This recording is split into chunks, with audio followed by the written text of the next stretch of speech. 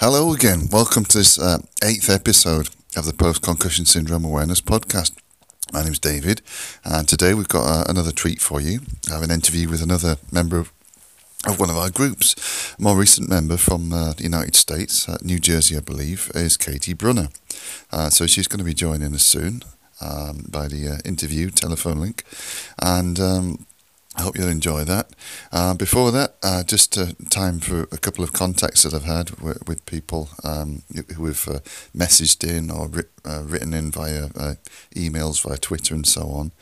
I had a couple of ladies, I won't name everybody's names, a couple of ladies that had messaged in from the United States, both saying that they I think one of them had a car wreck, a car crash, and been whiplashed and had been concussed. Didn't actually lose consciousness, but then ended up with secondary injuries, and as a result, in the years since, had developed fibromyalgia too, and some other kind of complex visual problems. And the other lady that contacted had been in as a passenger on a bus that had crashed and ended up smacking her head. Again, having similar long-term chronic pain problems. And both of these ladies said just from one concussion, they've been left kind of, unable to live their normal lives and with a great deal of chronic pain. They've both since found alternative clinics and clinicians as well working with chronic pain. Have treated them with cream and also with oral doses of ketamine in order to help them with the chronic pain. So, that's really good that that's available kind of on insurance and through normal, kind of pain doctors and specialists without too much hassle. And it's obviously administered correctly and given correctly. And they said it had a great deal of pain relief from that, and can't see why it shouldn't be, its use shouldn't be expanded. After having had, both of them had opiates. I think one was on morphine and the other was on dihydrocodeine and tramadol, I think, which sounds like a really nasty cocktail to me. But anyway, they were just kind of singing the praises of alternative treatment. There are alternative drugs out there, but ones, as I said, have been looked at as kind of street drugs before, or other types of drugs, because of the potential for recreational misuse. Okay, so thank you both for getting in touch. One more message is from a gentleman in Scotland. He's going through his fifth concussion as a sportsman, not professional, but he's having to kind of hang up his helmet, his cycling career, kind of like sports career at the moment. And it seems he's had real difficulty. He's had to move twice, and he's had to leave his job after taking less responsibility. So he's really struggled here in the UK with PCS, and his name's Paul, and Paul's also asking a question. Has anybody else successfully claimed through tribunal in the UK against an employer, saying that one of his concussions was at work, and he's interested to know. So if anybody can let us know, if you can either message me or I can pass details on to Paul. I think he wants to talk discreetly with somebody, so I won't go into any further details right now. Okay, so without further ado now, we're going to go on, and here's the interview which I've recorded earlier with Katie. Enjoy. Right, okay, so I'm here, joined today from, is it New Jersey? It is New Jersey, by Katie Brunner. She's a member of one of some of our Facebook groups, and Katie's kindly agreed to come and talk to us about how post-concussion syndrome has affected her life, and how she's gone on her journey, and what she's up to now as well. So, hello, Katie. Hello. Hi. Pleasure to talk to you. Thank you. Yeah. Oh, if it's as cold over there as it is over here. It's pretty Yes, freezing. it's a bit, well, it's not below freezing, but it's certainly freezing. The wind chill, Right. they're saying, is very cold. It's bitter. Really It gets cold. to the bones. Yeah. Well, I think we had in Scotland here, it was -8 in one place. So, Ooh, yeah. no, not that bad. Yeah, no, so Maybe, 20s, that's, 20s here. yeah, that's why they've got all that whiskey up there to keep warm, I think. Um, right, so okay, so Katie, so when did you first find out about the post-concussion syndrome awareness groups on Facebook, or did you Actually, join by mistake or accident, or? well, I've been on Facebook for a while, pretty much since it had opened, Oh, and okay. I was looking for support groups at the time, mainly because the loneliness Hmm. is such a big thing of post concussion syndrome. We Uh-huh. really didn't have many support groups up here at the time, Right. and I was, I guess, looking for an understanding of what I had. My doctors were very vague Yeah, with my description, that's common. and I also had, even nurses were telling me the reason why it's so vague is because, well, truth be known, is there wasn't much understanding about it, but in general, traumatic brain injury is such a vague Hmm. um, description as well, because there's a lot to it. Every brain is a snowflake, so whatever is triggered is triggered. You don't really know how exactly it all works. So Well, yeah, um, that's the official I line, isn't it? yeah, right. It's people Yeah. say we're not, our brains are not snowflakes, but they are, and they're actually finding that, I think it's even people with dyslexia and ADD, they have like different shape to the brain. Of So course, yeah. I really, I'm the type of person in general that if I don't understand something, I do try to find information about Excellent. it Yeah, as I yeah. possibly could. So I went on Facebook and I was just looking at different communities, and this was the first one that popped up. Yeah, God help you. Right, so yeah, and then there is this because what you've just mentioned is a really important point, and I have touched on it in some of the podcasts. I mean, if you've got no life, you could probably sit and listen to them all. But and a few places have touched on this about the fact that the medical healthcare system, allopathic system as it's called, they Hmm. don't have any education on either mild traumatic brain injury. They've got the basic stuff like the Glasgow Coma Scale, and they've got one or two scanners, but they don't have any education on it because they kind of seem to think, oh, it's not required. And it's the same Right. here in the UK. Whereas, yeah, you can look at the brain through like a DTI, like a diffusion tensor imaging scanner, and you can see the axonal damage and things as well. And I remember going back to years ago, like 10, 12 years ago, there's books by world leading experts out there, and all these neurologists and doctors need to do is, like I did, I ordered them off Amazon, picked them up and read them. So the information is there. I think, Right. yeah, I think I don't know, what do you think? Is it, did you get the feeling that they were just kind of like, don't bother me, I know best, or what did you feel? No, well, some of them, because I had about 8 different doctors. Wow.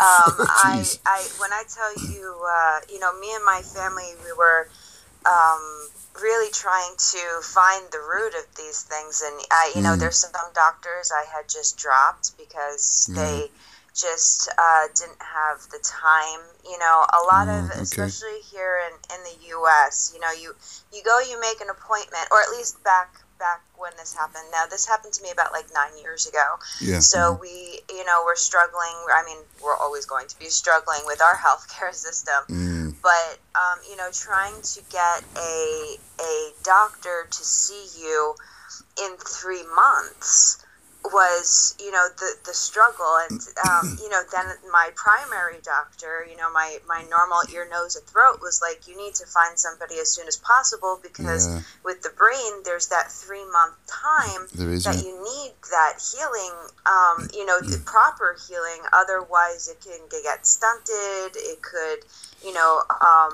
stop healing. At least that was the thought back then. I'm not really too sure, like now, what the idea is, but I was only able to actually get a neurologist about 3.5 months after everything had happened, or rather, I did see a neurologist about a month into it, but then he said, you can rest a bit, and then we'll get you into some physical therapy and things, and pain management. And, that wasn't great. We did a regular CAT scan, and we did an MRI, and nothing really showed up. It won't do. No, it won't.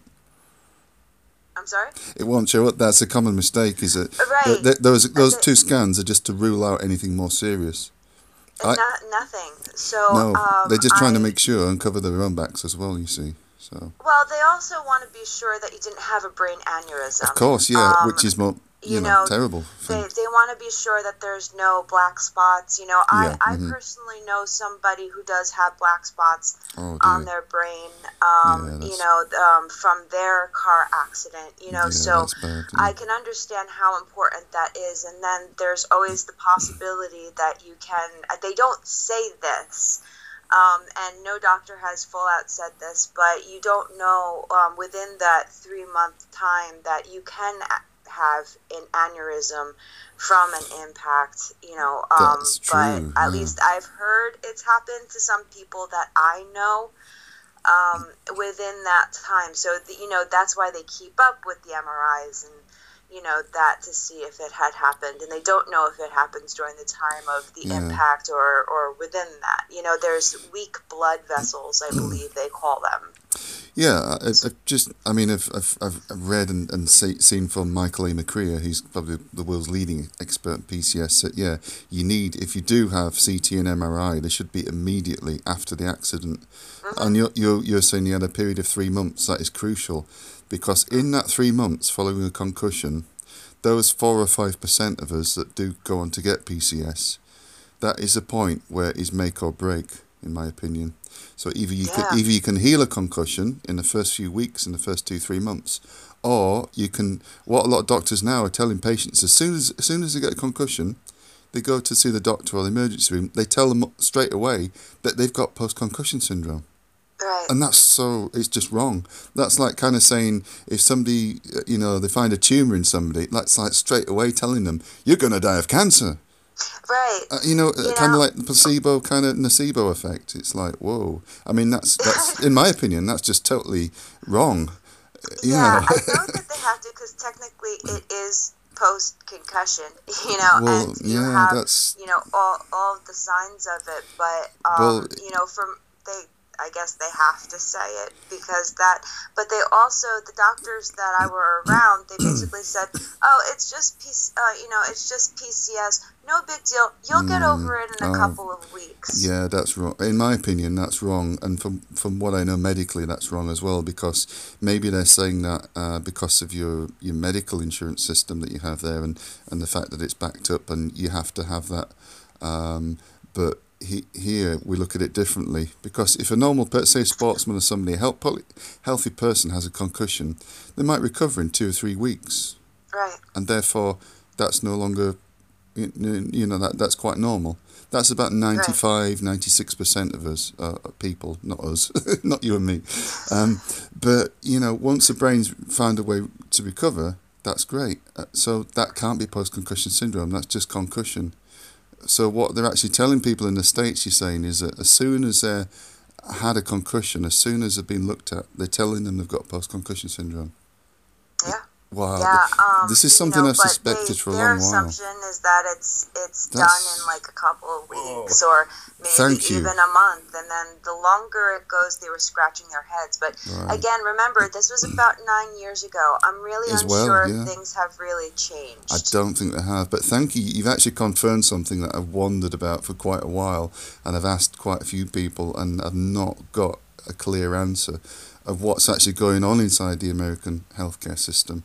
Because I do a lot of interviews and have in the past with healthcare professionals, but they always want to remain anonymous, generally, Yeah, for obvious reasons, especially here yeah, where the government and corporations have kind of privately run our healthcare system, but they say it's public, but it's not. It's 90% private. So there's a lot of control from the mainly just drug companies. well, a Mm. lot of yeah, and it's it's a bit it's a cluster because there's only certain doctors that will Mm. take your insurance. So Right. and Okay. then of course like the insurances have to confirm with each other whether or not they'll allow like a certain amount of physical therapy. Mhm. And then if that's the case, then the doctor can either deny you or accept you on their own. Like I'll admit to Right. you though, Yeah. like I have had doctors that, once they find out my insurance had not, gone through, they completely just dropped me and, oh, here, by the way, here's the bill. And then Whoa. there's somewhere, That's you scandalous. know, yeah, but then there was some. I've had a few doctors that they saw my insurance was like, nope, we're gonna not give anything more, to you Mm. guys. We're not going to allow any more physical therapy. And there was doctors who were like, you know what? I just don't care. I want to see you get through this. And Yeah. Oh, that's much if you better. wanna hand over some money, you can. If not, I've had doctors who have Wow. gone pro bono where they were just Yeah. like, I would rather see you happy than in pain. Oh, Struggling. I had that's. this fantastic eye Oh. doctor who I at first when my first neuro eye doctor looked at my eyes, he was worried. He said, "Yeah, you're probably gonna go blind in Holy moly. a couple, maybe like 10, 15 years. We What? have to get you through something. I don't know what to Jeez. do." Basically, it was his answer. That's not my Wow. place. I just tell you what your diagnostics are. But I found a doctor actually through a nurse through a different doctor, Mhm. and she sat down. I was able to do this, and this neuro eye doctor who does physical therapy, heart charts, all of those, and she even invented some stuff, which is really, really neat stuff. Mm. She works with mostly stroke victims. Oh, I see. So Yeah. she applied some of her ideas with stroke victims to Mm. me, and Yeah. she's like, I don't care. I told, like, my insurance was like, nope, no more of that. So that's enough for Katie. And she was like, no, we've shown some progress. I Yeah. think we can go further. So she wanted me to go further. And she says, now my eyes are the eyes of a 20-year-old, and here I am, 35. So You I look have into the younger past. eyes than myself. Wow, that's yeah. Well, that's got to be good. Yeah. Well, so wow, already yeah. Just by talking to you, everybody I've spoken to, because there's such a different aspect, such a different perspective on things. But you're saying yeah, there were some doctors who were just like, oh, well, your money's run out, see you, bye. Bye. Shut the door on your way out. And then there's other ones that are kind of deeply concerned. Now, there is something like, I don't know if you've heard of doctors and nurses take the Hippocratic Oath I know. when they do, and they're supposed to say, well, first I will do no harm to anybody and so on. And it's kind of a whole ethic of how they should be. And I think I know. these days it's refreshing to know that some of them said that I'll take you pro bono, for and do that too. I don't know if you know my story anyway. I don't know if you've. I was injured in August 2006, and I tried we have a health system here where you pay for it all your life. You pay for it through an insurance policy, through the taxes and everything else.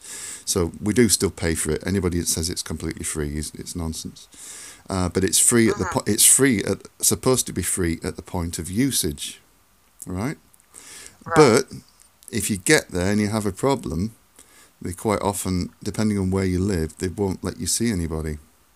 So, do you know how long I asked to see a neurologist for? Through 9 years. Didn't get to see him. I didn't see anybody, not one single specialist. I saw a couple of GPs. The GPs were just loading me up on drugs. At one point, I was on 10 prescriptions. But the kind of difference hearing you speak, because I can hear from the shock in your voice. You didn't know that had happened to me. I can't talk. Yeah. But I kind of lost my house. I lost my job. I lost all my money. Everything went for me, and I ended up homeless 3 times. And then that's partly what led to me starting the groups in the first place. As 2 friends of mine died, 2 dear friends of mine died, who also had chronic illness, and they were killed by medications. So following the death of the first one of those, he actually died right in front of me. I thought, this is really serious now. I need to do something, what I can do, and that's when it all started. So yeah, I kind of, I think, we've all had very different journeys.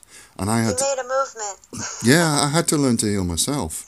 Because years before I'd learned like Reiki healing and energy healing and the science of that as well and different stuff, and so I kind of incorporated all that into it, and then eventually got just on a natural way of healing. But yeah, it's fascinating to hear. So was there a point then, through the treatments, you said the lady who dealt with strokes generally, she helped you quite a bit. Was that the end of that, or did you manage to gain more improvement? I had taken several physical therapies. I had done it in one hospital, and then, I'm sure you've heard of Kessler Hospital. Oh, yeah.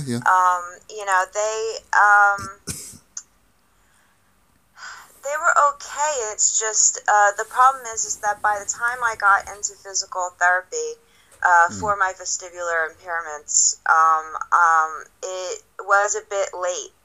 So, we got far, but then I plateaued entirely. And that was it. Yeah. My brain was like, okay, so this is your limit, or so I thought at the time, at least with the physical therapy that they had given me. That was it, and I had tried, and they were both like, I don't know what to do for you, but this is where you are now, so I didn't know what else to do, but then, again, nurses.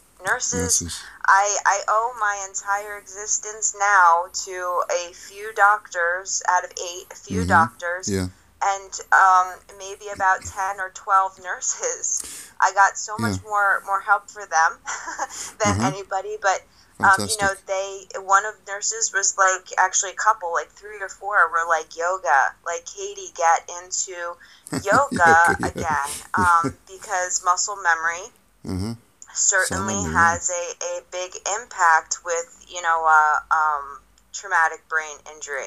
Just because, your consciousness doesn't remember how to do things doesn't mean that your unconsciousness doesn't know how to do things. The body mind. I did, actually it was a lot of my muscle memory that brought back a lot of things that I thought I couldn't do. My psychologist, she was fantastic. Again, another doctor who took me pro bono, didn't have to, but did.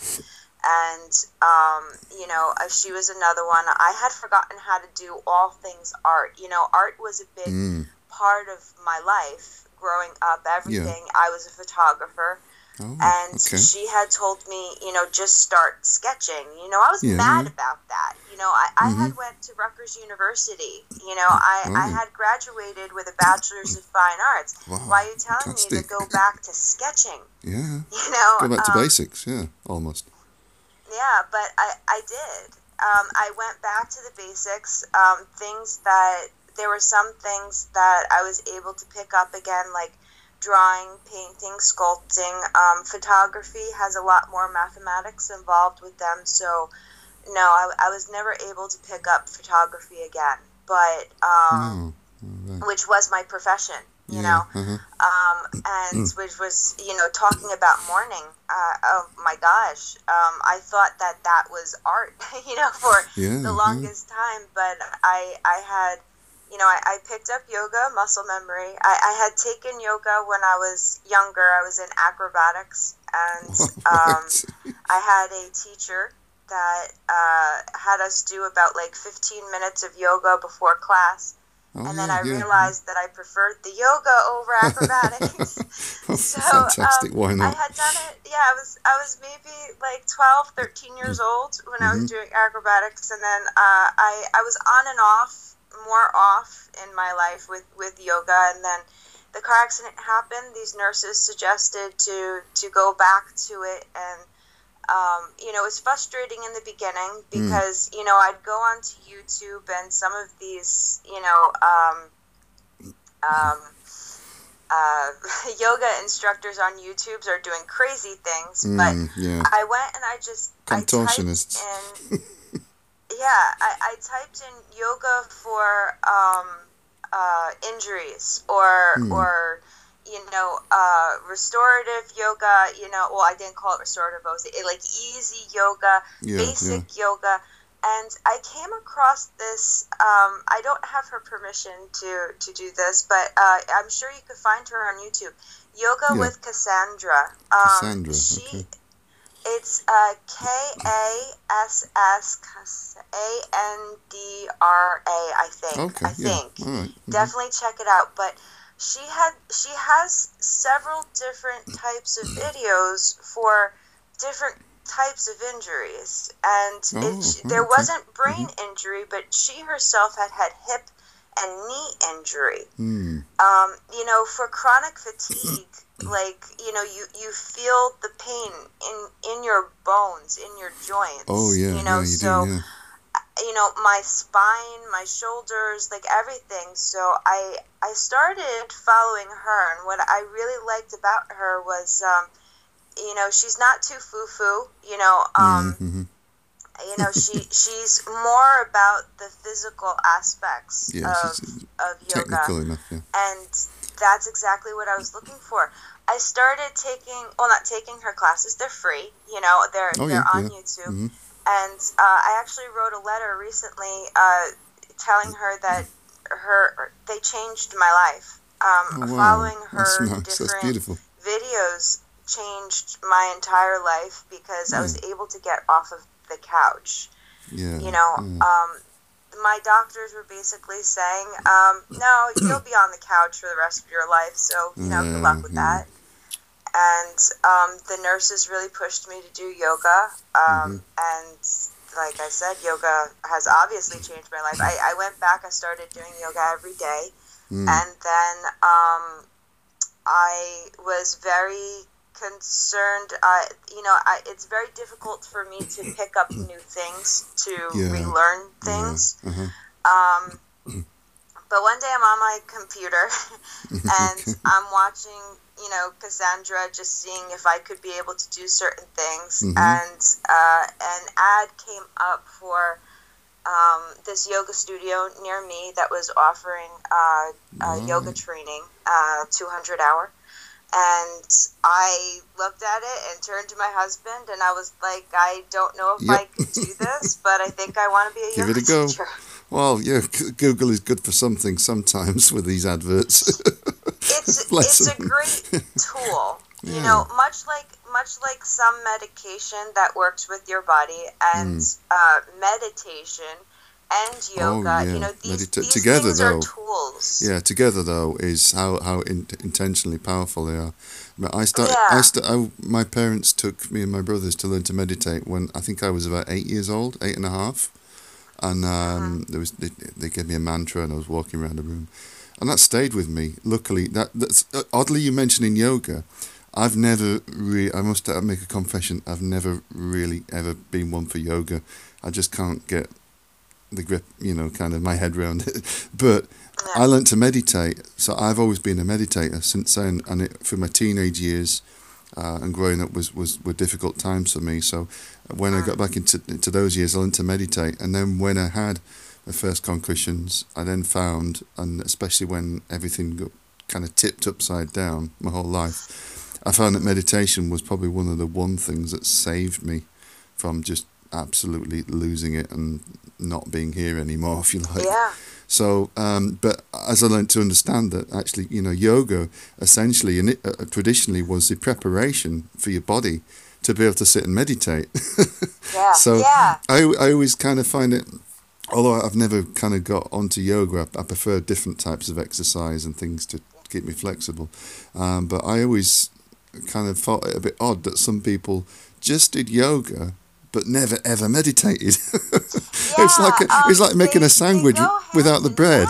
It's like making a sandwich without the bread. Basically, it's like what? So, but I'm glad it helped you so much. Anyway, that's an inspiring story. Find meditation in doing the asana. Like I've talked about that in class too. Because originally I didn't meditate when I've always meditated my life. I'm Catholic myself, so I've been doing Italian Catholic from New Jersey. Yep, the stereotype.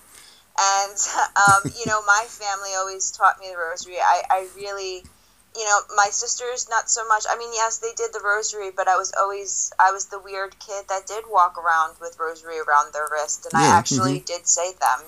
And I yes, it is a prayer, but it is a mantra. That's right. Yeah.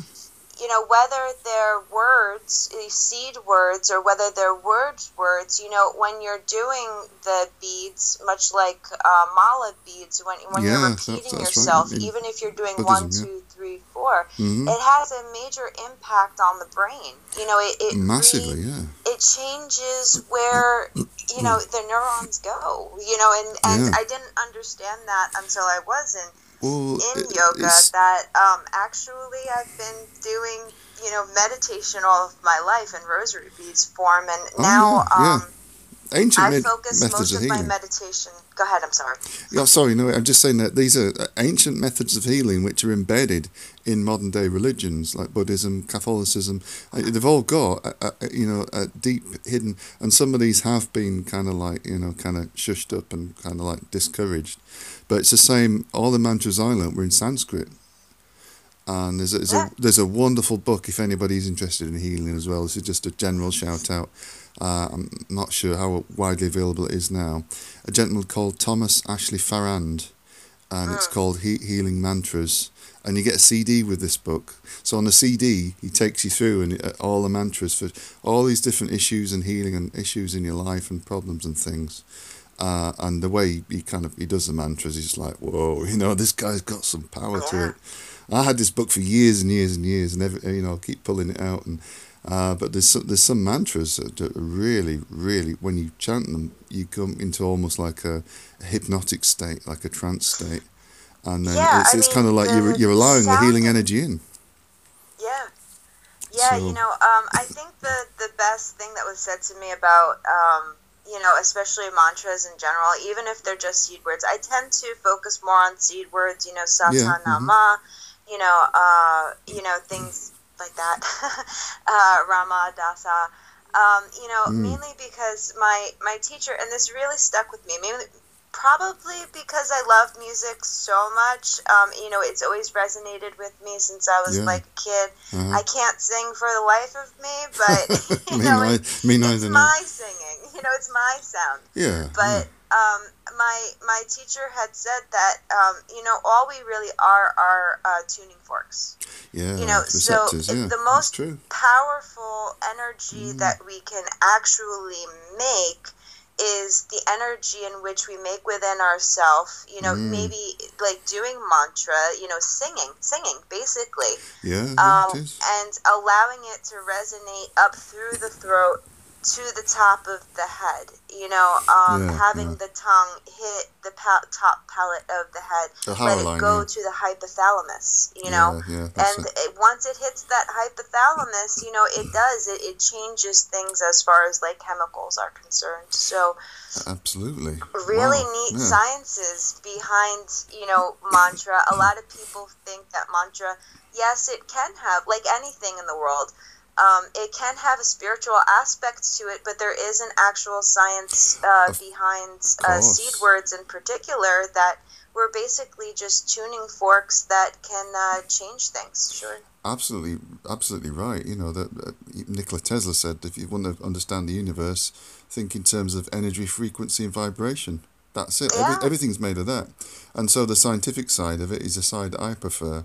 From what I do, my background, I like to be able to explain to people, they go, oh, it's just hooky kooky, there's no evidence. I go, well, actually, there's plenty of evidence. If you've got time, I'll sit and tell you all about it. Like your brain works with billions of particles of magnetite in your brain. Magnetite is a crystal, like a metallic type of crystal. And this magnetite is what they also believe that can cause birds and butterflies to be able to migrate and bats to navigate as well. Yeah. We also have this in our brains, which are probably a bit more developed than most bats or butterflies. And so it can explain everything from the healing, the belief of healing that can heal you, the placebo effect, and also things like telepathy and, psychic ESP and things. So I know we're getting a little bit off subject here, but yes. don't let me stray too far, because I'll go on all day. But yeah, going back to the healing and the healing sounds, there's a lot to be said for that. And I think in the new kind of paradigm of healing and medicine that's got to come out of these next few years, it's got to, because we can't go on being slaves to drug companies. From what I've heard, at least here in America, I've noticed, because, I still keep in contact. I had actually met some people, just being in the office, waiting to see doctors, or even through other, groups that I have been in, people that I actually know in my personal life that I've actually met through yoga, actually. They have told me, it sounds like things have changed a bit since 9 years ago, at least in the medical field. A lot of these doctors here are suggesting, at least physical therapy wise, yoga, mainly good, because restorative yoga in particular can help those people with chronic pain, sometimes even migraines. I know somebody who suffers daily migraines that thankfully I don't have. Mine are not as frequent as hers, but she went into yoga because of it. She manages to maintain things because of yoga, not just meditation but physical as well. Yeah. Mm-hmm.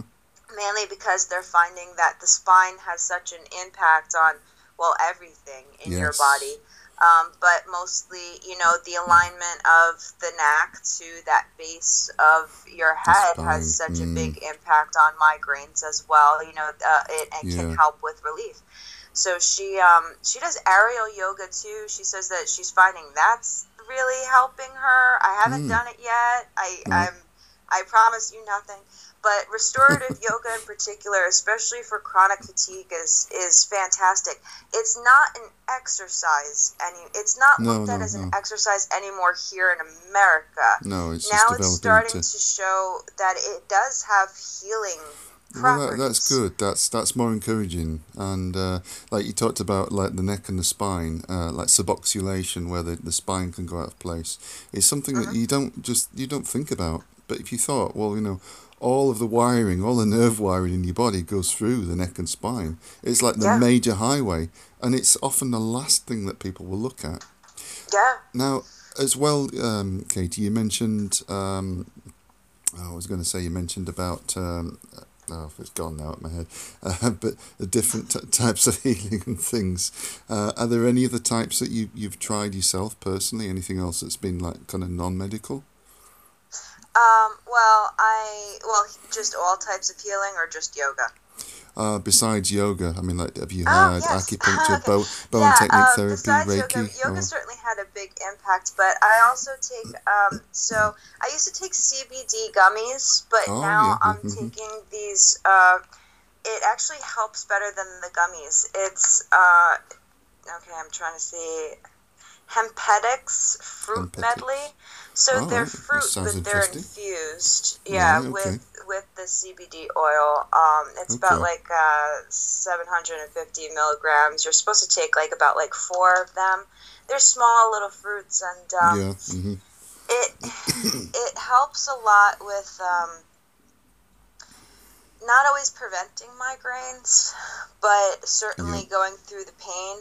okay, But the yeah, recovery is amazing. You know, recovery after a migraine, at least for me, was probably one of the worst parts because it could right. take days. Oh I dear, could right, be yeah. bedridden for It just, days yeah. on end, but once I started embracing CBD oil, I was able to recover sometimes in hours, Oh, that's good. sometimes the next day. That's You know, fantastic. Yeah. Well, it that's was a miracle yeah. to me. It's the magic of this medicine. Over here in the UK, it first became available back in about 2013. Hmm. So I think before you even got it over there, because I remember a lot of people in the group saying, "Oh, it's illegal here. We can't get it. It's an outrage." And I was like, well, "I've been buying it for months and years." It just started happening Yeah, which is here. really strange You know, I'd say because I've been on CBD for about maybe like a year and a half oh, okay. now, and I was blown away. My friend suggested it, and I was like, I don't know. There was a misconception Oh here yeah, yeah. at the It's time. common. Yeah, it's Yeah, education. they Education's thought grown. that you'd get high Yeah, because no, not a bit. there had been some medication. I don't do well high, so I Me I neither. just don't. I don't like it. It's Yeah, not it's not good. I No, don't even drink alcohol. no. Especially after So a brain injury as well. You don't want to kind of you don't be out of your no. sense of self. Especially It's hard I enough learned anyway. alcohol part the worst way with brain injuries. Yeah. Nobody had told me, oh, don't drink alcohol, Uh oh. and I did. I didn't even get to like half a glass. It was a Oh couple of dear. sips, and then I was close to Whoosh. going to the hospital. It Oh was so no. bad. Oh crikey. Yeah. But And so CBD I though. started, my friend suggested it, and one day my migraines were so bad, I just turned to my husband and I was like, we need to go to a smoke shop because I don't care if it gets me high or not, you know? And I did, and I recovered within hours, and I was Wow. completely flabbergasted. Yeah, well, this is. I think the fact that they take it's only the THC, which is a part that is psychoactive that gets you high. They filter out all but 0.2% of it. I became a bit of an expert on CBD oil, and people still ask me now. So yeah, there's absolutely no chance of getting high whatsoever. But None, you've none. got another It, 84 phytochemicals in there, which all react. We've got endocannabinoid receptors in our brain. So at some right. point, in our deep past, our ancestors, I mean, even 100 years or so ago, more, they were using cannabis oil. But at some point in the past, we must have developed these in our brains through regular usage of this. So it's only natural that, well, we're We ate rediscovering it. that. Yeah, we ate it. We ate it. If you eat cannabis raw, Yep. apparently without heating it or anything, you won't get high. But Right. you'll get the nutrients from it. It's only when they put it through carboxylation to heat it that the THC comes out. So if you eat it raw, you might kind of just feel some effects of it or whatever. I don't know. I think it's different with different types. But you generally you can get a lot of health benefits. So I know a lot of people here that will grind it up as a garnish on the salads and things, because when you Yep. eat it like that, it doesn't affect you the same way. But yeah, CBD was a friend of mine. He's started having epileptic fits again after many years, and he's him and his partner, his lady, they'd got the ambulance out. You know, he'd had his fit the other week, and she started giving him CBD oil in the ambulance, and just totally kind of calmed him down. And Calmed him down. his Yep. ambulance people were like totally amazed. They were like, never seen anything like it. So then they started a conversation, which was da da da, you know. And in the last week or so, our medical system have been allowed to prescribe cannabis oil or CBD oil for the last 3 years, and it's been approved by government. But they've prescribed it to nobody. Yeah. Right, and now they're allowed to do it for epilepsy. One or two things they're saying now, and they can prescribe it, CBD oil. Yeah, we're just we're getting into that. Actually, I think it's about for like 2 years now. We have dispensaries now. So I know people who have epileptic seizures, and it was actually somebody that I know. I don't want to mention their name. So, no, that's fine. No, don't. Please don't. Somebody within my family. I'll say that. So they were one of the first people who suggested that I take CBD oil to begin with, because they were having epileptic seizures. It was brought on by stroke. But the doctor had prescribed to them for them to go to a dispensary, and in her case, she does need the THC because of her particular type of epilepsy. Yeah, I see. Yes. So it all depends, I guess, on a range. It does, because the CBD oil on its own cannot do things that full spectrum Simpson oil, they call it, the full cannabis oil can do. For instance, a lot of people, bless you, a lot of people will use the full oil, Simpson oil, to treat cancers. And of course, CBD can help with symptoms, but you need the THC in it for certain things. And so epilepsy, again, certain types of epilepsy can be one of them as well, because it's a very specific act on the brain. That for cancer, because I just joined here in New Jersey. We have a cancer care organizations, Yoga for Cancer Care, and I was just doing that. Okay. So a lot of my students, because we were talking migraine, some of them get it too, mostly from the chemotherapy. And one of them was like, "Have you tried CBD oil?" And I was like, "Yeah, I've been on it for about about a year and a half now." But so the other types of healing besides CBD, and I'm always so cautious about talking about this one because a lot of people feel that I'm going through the placebo effect. But after talking to my doctor recently about my types of migraines, it would be impossible for me to actually have a placebo effect from, the pain of my migraines, or even preventative.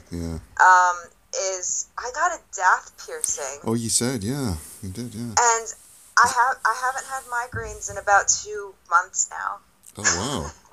So that's something that could definitely have helped. I mean, like you say, it's like I have fibromyalgia as well, which I've had for years. I won't go into that, but I can't. There's no placebo effect for that I can. Maybe some days I might feel I'm okay at that, but there's no way to actually convince your brain that this isn't happening. If you suffered it for so long, it's right. But I still very much have the chronic fatigue. That's I meant to ask you about that. One of the worst things. Is that classed as CFS ME or is it something? No, they said this is entirely traumatic brain injury. I've been tested for MS and nothing. Okay. They just feel that it's impact related. So they classed it as? They haven't classed it as like myalgic encephalitis, swelling in the brain, or like what they used to call yuppie flu or CFS, or have they just not classified it for you? They haven't classified it. Okay, so wow. Okay, so that's hard, annoying. I mean, there are quite a large number of chronic inflammatory illnesses. There's about 40 different types, which aren't all arthritic, but some of them are arthritic related. Fibrositis, fibromyalgia, CFS, ME, or whatever you want to call it, and different ones. And, sometimes it's really tough to diagnose. I kind of got lucky by getting a fibromyalgia diagnosis. And that started when I was back in 2001, actually. I'd had it all my life, but it was like not triggered. Then I had a flu jab in 2001. They conned me into getting a flu jab, and the day that I had that flu jab, what started as what I now know to be fibromyalgia, and the symptoms, everything was the same. And for years I looked and kind of thought, I'm just imagining this. This is like, me creating a kind of a conspiracy theory in my own head. But then I found all these studies and stuff from the States, all these people, all these ladies and stuff that had a flu jab that had triggered fibromyalgia. And I was like, what the hell? Oh my gosh. So after that, obviously losing my home and everything else, it triggered in stages. So was yours present before your accident, Katie? No. Or afterwards? No, this was entirely brought on from the accident. And how long did it take to kind of come on, to trigger?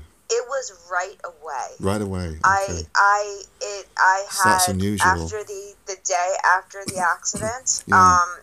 At first we had said that, like, it is part of, just the post-concussion syndrome, that it's the, fatigue of the impact, so it'll go away, and then this is one of the things that just never went away. Right, okay. Never. Like, heat impacts it, cold impacts it, you feel it everywhere. It's like in your bones. It's hard to get off of the couch, but yoga certainly does help, move things around and loosen me up. It's an everyday thing that I got to do this. Yeah, I can relate to that. Yeah, definitely. Yeah, I can't do too much, strenuous things. Although I ran a 5K. Yay! Yeah, I think.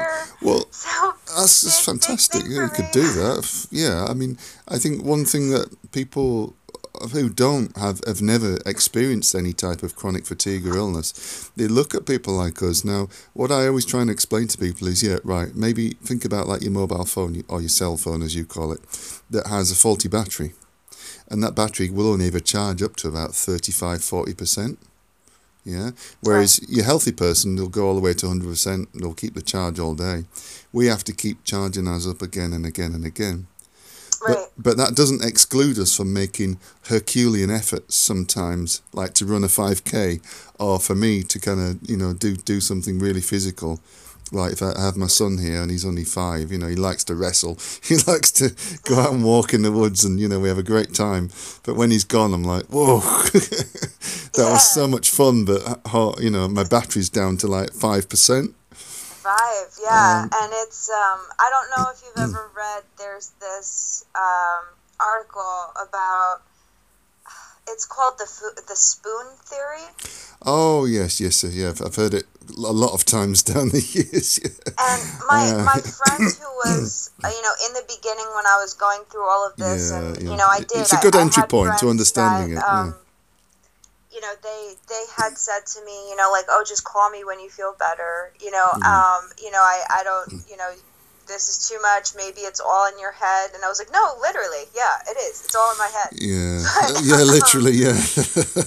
No, quite literally, yes. You are correct. It is all in my head. You've got a wonderful sense of humor. They meant, psychologically, what you're going through is all in your head. Maybe it's just depression or anxiety, because I did. I have, we've all had that. post-traumatic stress. And, yes, snap. But it was too much for them. I had family members too that didn't quite understand. So, but one of my friends, out of all of them, she came across the spoon theory and had sent it to me, and I was like, "That's it."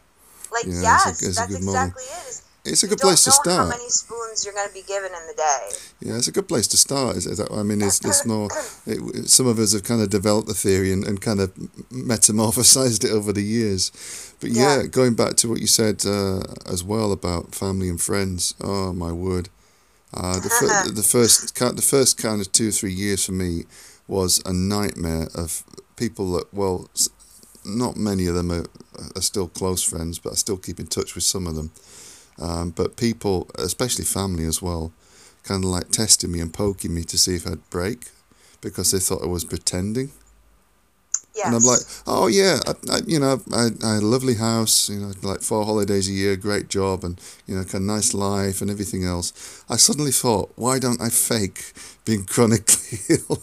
Why don't I fake? Right. Why don't I just get lose all my money and kind of like kind of like my home and kind of why don't I just pretend that I'm a down and Why out for a would you while? do something Because like that's a that? really enjoyable thing to do, and yet I would have them, kind of like trying to test me, and I'd be like, Like, it would really wait. push me to the limit sometimes, and I think sometimes like when we get emotional ability with head injury, I would crack and I would cry and I would just be like, I can't believe you're doing this. I can't believe you've done this, and then it would be like, oh, I'm sorry, but it was like, whoa, it's kind of like, if you don't believe me, I don't care, and in the end, it I, kind of toughened me up a yeah, bit, I think. in the end, that's what I adopted as well as, you know what, I just don't care. It actually took my therapist because, to convince me, what was it? Not my circus, not my monkeys. Oh She yeah, would yeah, say that's a to good me, one. Yeah, yeah, you yeah, really have to adopt this, Katie. She would tell me, like, you have to, because, um, so on top of all of this, because of the car accident, I was in denial about having survivor's guilt. yeah. There was another passenger with me. She Okay. did not pass away right away. It was about like 3 weeks later after the Oh car dear me. accident.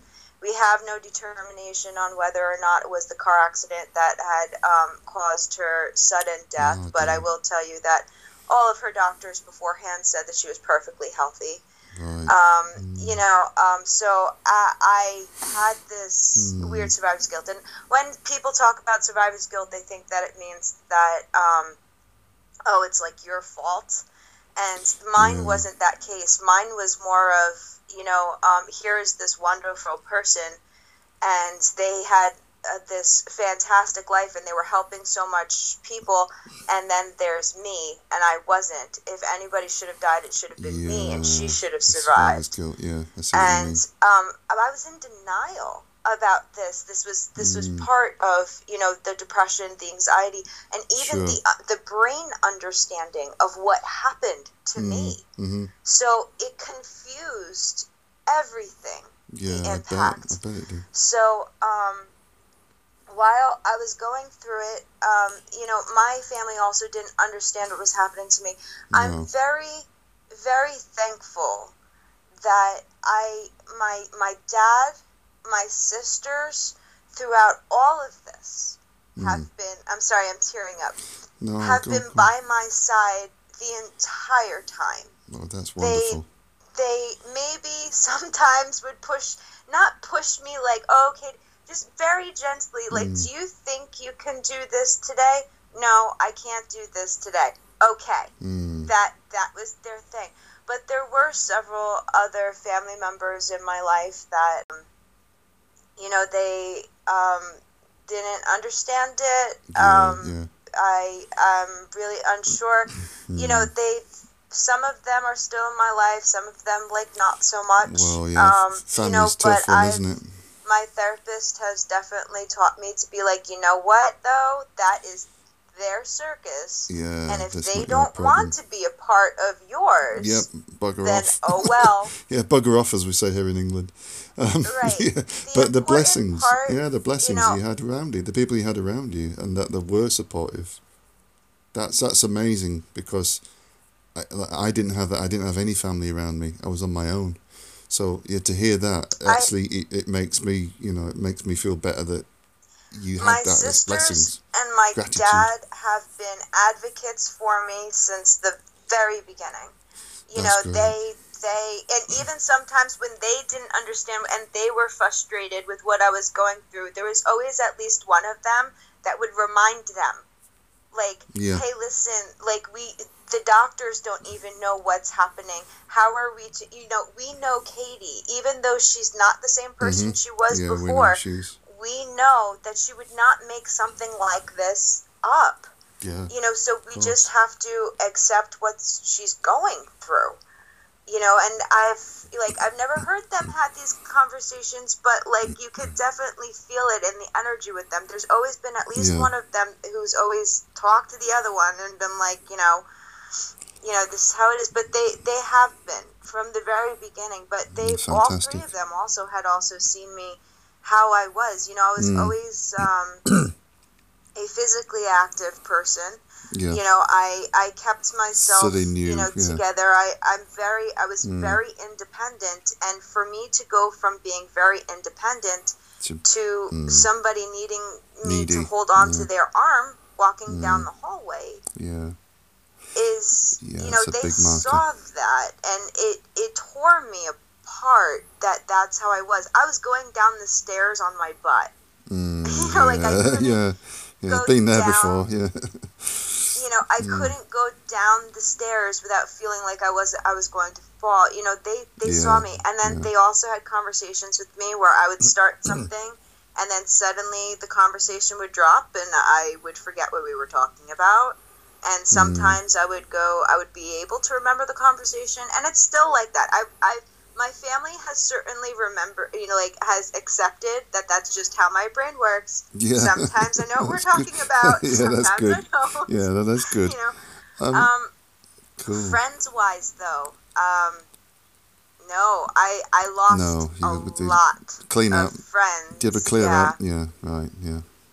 But because they felt that maybe I'm really unsure how they feel. I can't talk for them, but I do know that maybe I made them feel uncomfortable. They looked at you differently. A lot of them had said I was a different person. Yeah, a lot of it was probably projecting the fact that just because you weren't who they want you to be anymore. Yeah. Yeah, it's quite normal. Very normal. And I do have to say that there is, my one friend, she is like a sister to me, my maid of honor, and she bless her. Yeah, she went out of her way to try to understand this as much as possible. I mean, she was always a fan of the medical field and in general. She always, we watched House together, she watches Grey's Anatomy, she's all in it, and so when she heard about this, I mean, even she said there isn't much that you can find about, PCS or traumatic brain injury, but she was very much supportive of everything, and she even came to see me once a week, and she was always been helpful throughout all of this. Fantastic. Another friend of mine as well, she lived closer by, so sometimes she would take me to some of my doctor's appointments. My other friend, my maid of honor, took me to doctor's appointments. I mean, they were hands-on. Hands-on people, good. And they just wanted to. They didn't care if I got better or not. That was the main point. Is a lot of people wanted to see me get better. Yeah, they wanted you back to your old self. More upset because I wasn't getting better, and I felt like that was my duty. And it's a lot of pressure to put on somebody who just comes out of an injury. Oh, you'll get better. That sounds more like a duty. Oh, you'll do it. But there's no guarantee. And with certain things, I've certainly learned that I've definitely accomplished a lot, and I do mean a lot in the past 9 years.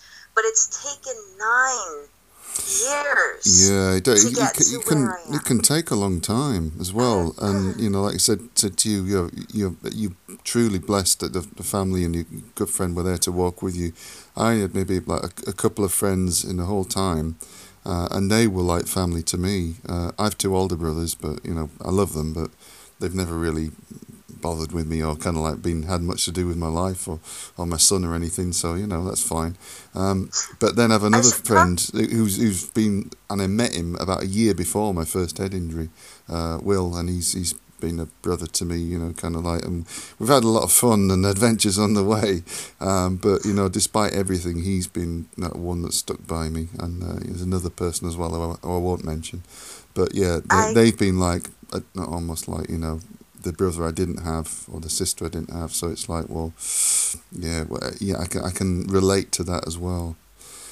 My husband has been my absolutely number one. You know, Bless. but Bless him. yeah, we so we met at Rutgers University. Right, okay. And we were going to. He was going to propose to me the year of the car accident. Ooh, and then right, he okay. didn't. Yeah. So funny. A little side story. Cute romantic side story. So we had actually picked out the engagement ring before the car accident. And then the car accident happened, and I forgot all about it. Oh, blimey. So, did you pick it, or did he? Together. Actually did. We were flipping through a book at this very small jewelry store in his town. You know, like they get stuff actually like imported throughout the entire world, and actually from England. So I used to work in the jewelry industry, Katie. For 15 years, I managed jewelry and watch shops. So yeah, you're talking to somebody that's been on the other side of the counter. Oddly enough. So we were looking at this book, and I stopped on a page, and literally both our fingers went down at the same exact time to the ring. Oh yeah. You know, so but I forgot all about it. Like my so the person who had passed away was my mom. She was the one who was driving. So I actually had sent her a picture of what the ring looked like about a month before the car accident. Yeah. So in a way, I like that she had seen it before he had put it on.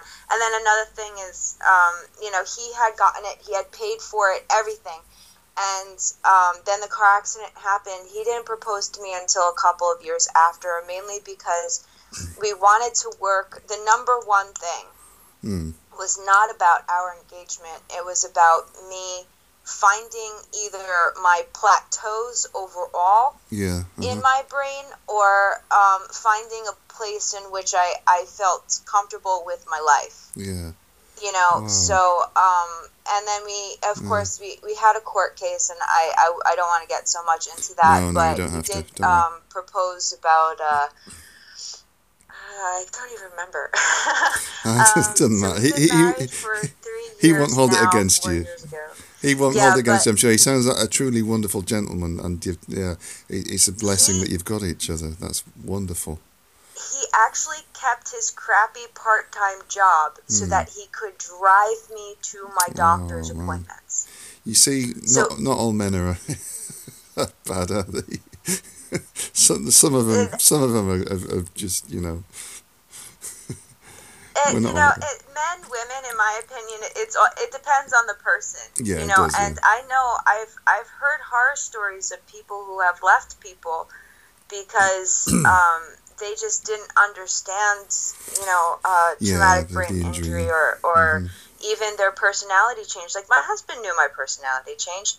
And he said overall, though, he knew that the underlining person was Katie, you know, me. So he could still see you. So I'm in there somewhere.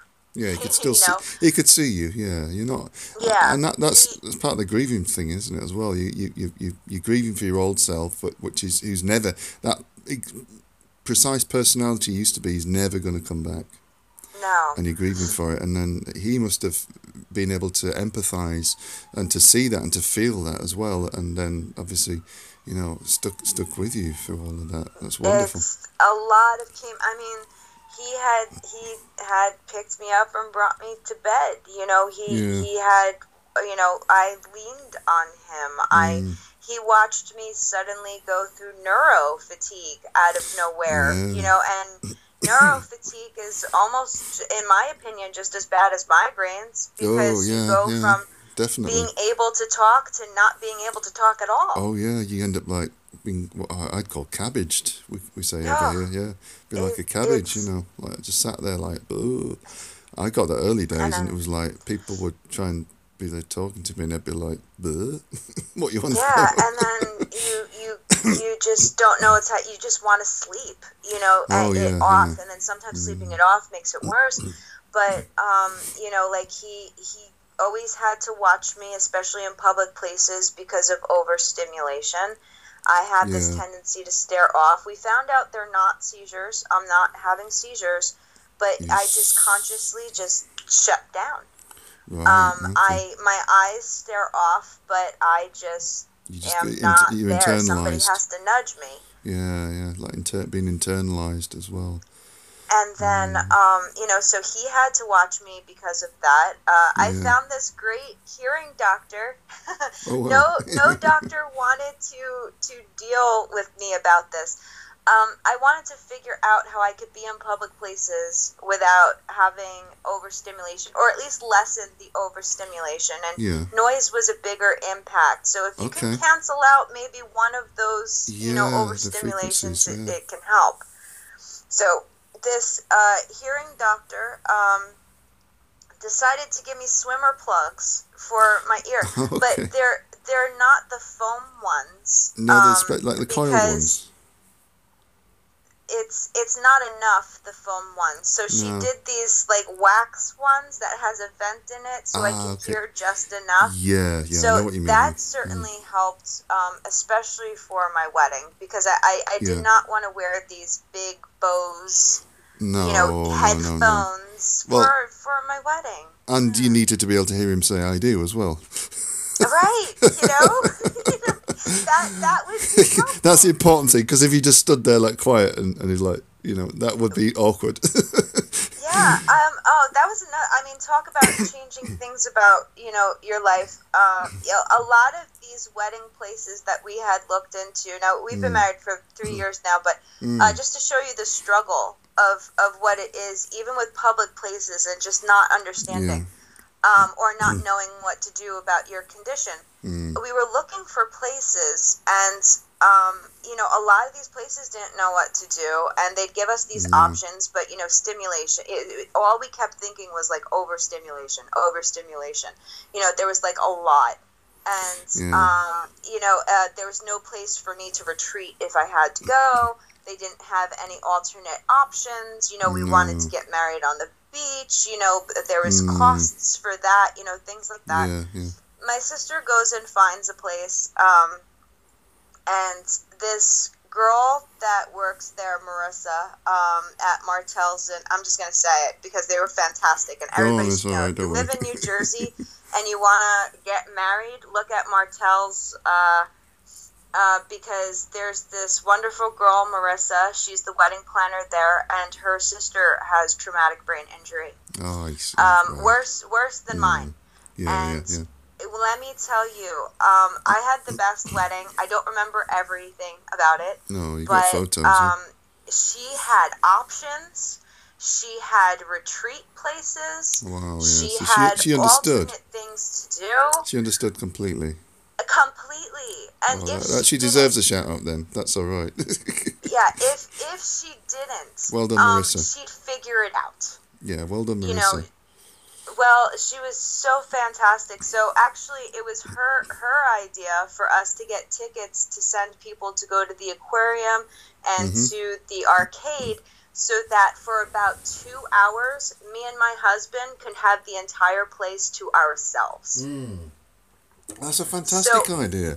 And what a great way to break up, because sometimes at weddings you just kind of like, everybody's just sat around and there's nothing much happening. But yeah, and especially when you've got little ones, when you've got kids as well, yeah, to give them a little distraction. Yeah, and a lot of what a great people idea. were worried because the people who did know me, they were like, "Are you going to have kids at your wedding?" I know it's, but as soon as my friend, I call her my friend, Marissa. I actually still talk to her. Oh, good. So yeah, we go and see her at least once a year, actually at Martell's, and then I still text her and all of that. But she really understood my condition. So there are people out there that will understand. It's just difficult sometimes to find them. I don't know. Sometimes my sister has this great intuition as to where to look. To be honest, that's good. I think that's an important point as well. One thing I've always had a background as well in, I don't know if you know this, obviously I talked about Reiki and other stuff I do, but anything like to do with like telepathy, ESP, psychic stuff, all that kind of thing. And I still do that, trance mediumship, past lives, all kinds of weird stuff. But it's, you find that when you've had a brain injury or more than one of brain injuries, depending on not necessarily, but depending on which part of the brain you've injured, say the occipital or frontal lobe or wherever, that you can go from being what life has made you, but kind of logical, straightforward person, and it can, I feel, it can sometimes push you further into your right brain, your intuitive brain. Yeah. I feel it can make you more sensitive, more as you are sensitive anyway. But I feel it can make you more psychic, more kind of open to things as well, and even more in some ways, like you were talking about your art and photography. I know you can't do photography anymore, but art-wise, for me, it was a massive boost. Although my life had gone to crap, I found that my creativity was going through the roof after 2 or 3 years. I was like, whoa, doing all kinds of things. And neurogenesis Go as ahead, I'm sorry. well. Yeah, sorry, neurogenesis. That'd be the next thing I want to ask you about. Sorry, go on. Oh no, I actually, I guess maybe because I was so strong in the creative side of my brain that when the car accident happened, I had a complete loss of it. It was gone. I for a while. was mortified with myself. I felt betrayed. You know, I couldn't believe that my brain couldn't do it. You know, I struggled with even writing. Like I wrote short stories. I still can't write short stories the way that I used to. No. But you know, I had done these things and it was gone, like just utterly gone. So my therapist, like I had suggested, had told me to start, you know, drawing, you know, trying to draw again. I did, and I slowly began to remember how to do things, and then I advanced to like painting. Mm-hmm. And then I remembered how to paint. Like it took months. I'm not telling you like, oh, you know, I started doing it, and then like a couple of months later, I was okay. No, it took years. It takes time, doesn't it? Yeah, it took years for me to slowly get to where I was when I was in Rutgers University. You know, and then, but as far as photography is concerned, no, not so much. Everything I still have my camera. I do my camera. Just everything's on auto. You know, I really can't do the manual anymore. I get very confused with aperture. You know, there's just some things I just can't do. Basic coordination. I'm sorry, but I am now a part-time art instructor at a sip and paint. So that is super fun. Fantastic. And the great thing is you know, finding a job was very difficult. Yeah. Because I was straightforward. I am not a liar. I can't lie. I mean, I'm not saying like, oh, I'm not a liar. No, I mean, what I mean is, I can't lie for the life of me. No, like, you I'm can't. very bad at it. Yeah, I know what you mean. It's like, yeah, you can't. If they say that if you're a good liar, you have to have an extremely good memory. Yeah, and it's like, well, yeah, it just doesn't suit us, does it? It's like, no chance, can't do that. That's something I cannot do. So when people were asking me, is there any conditions we need to know about? I was like, oh, yeah, yes. Actually, there's a few, yeah, and you're like, oh, dear. Yeah, so I think it does make you more truthful. There was places that they would find excuses not to take me on. Yeah. It was obvious. I mean, they wouldn't say it's because of your brain injury. They can't do that. That's completely illegal. No. You know, no. So they find out, we're already filled. We have people for this position. We don't have something for you in this. My favorite was overqualified. That overqualified, yeah. Yeah, or underqualified. Jeez. There's that too. You know, the overqualified really made me laugh a lot for that one. Oddly enough, I've been through that in the past few years as well. You know, kind of, I was like managing, you know, really shops with like 10, 15 staff and, you know, multi-million pound turnover and things. And then a few years back when I needed work, I was looking for like work back in the jewelry industry as well, and I applied to kind of like the lowest kind of cheapest high street jewelers we have here, And I filled out the profile online and that, and they just said, no, you're definitely not what we're looking for. Not what we're looking for. That's what It's they like, do. Not what you know, we're I only looking for. applied for like a sales assistant's job or something, whereas I could have run kind of like the whole area, you know, as an area manager, or could have run the shop myself. But they were like, Yeah. no, we don't. So it was like, yeah, you it kind of, it's frustrating, isn't it? But if I don't tell them, and I make here was my thought. Yeah. If I don't tell them about my condition and I make mistakes, they're just going Yeah. to yell at me, and that's just going to trigger everything. Exactly, yeah. No, You know, so honesty I is the best needed policy. to find somebody to understand. Yeah, I think honesty is the best policy in that respect. Because, yeah, if something had happened and then, you know, later on, you know, if you got really stressed and they shouted at you or a problem occurred, then you could end up getting like a migraine trigger or anything, you know, you could end up just being Depression, really depression, anxiety. fatigue and so on as I well. already have those. I don't need more.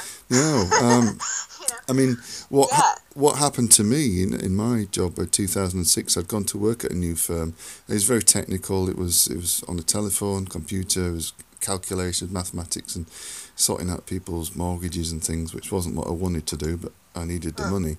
And it happened. My accident happened about after the training, which is the first couple of months, which was quite extensive. It happened in about the third or fourth month, and I went back into work and I was like, oh my God, I've got to carry on doing this job.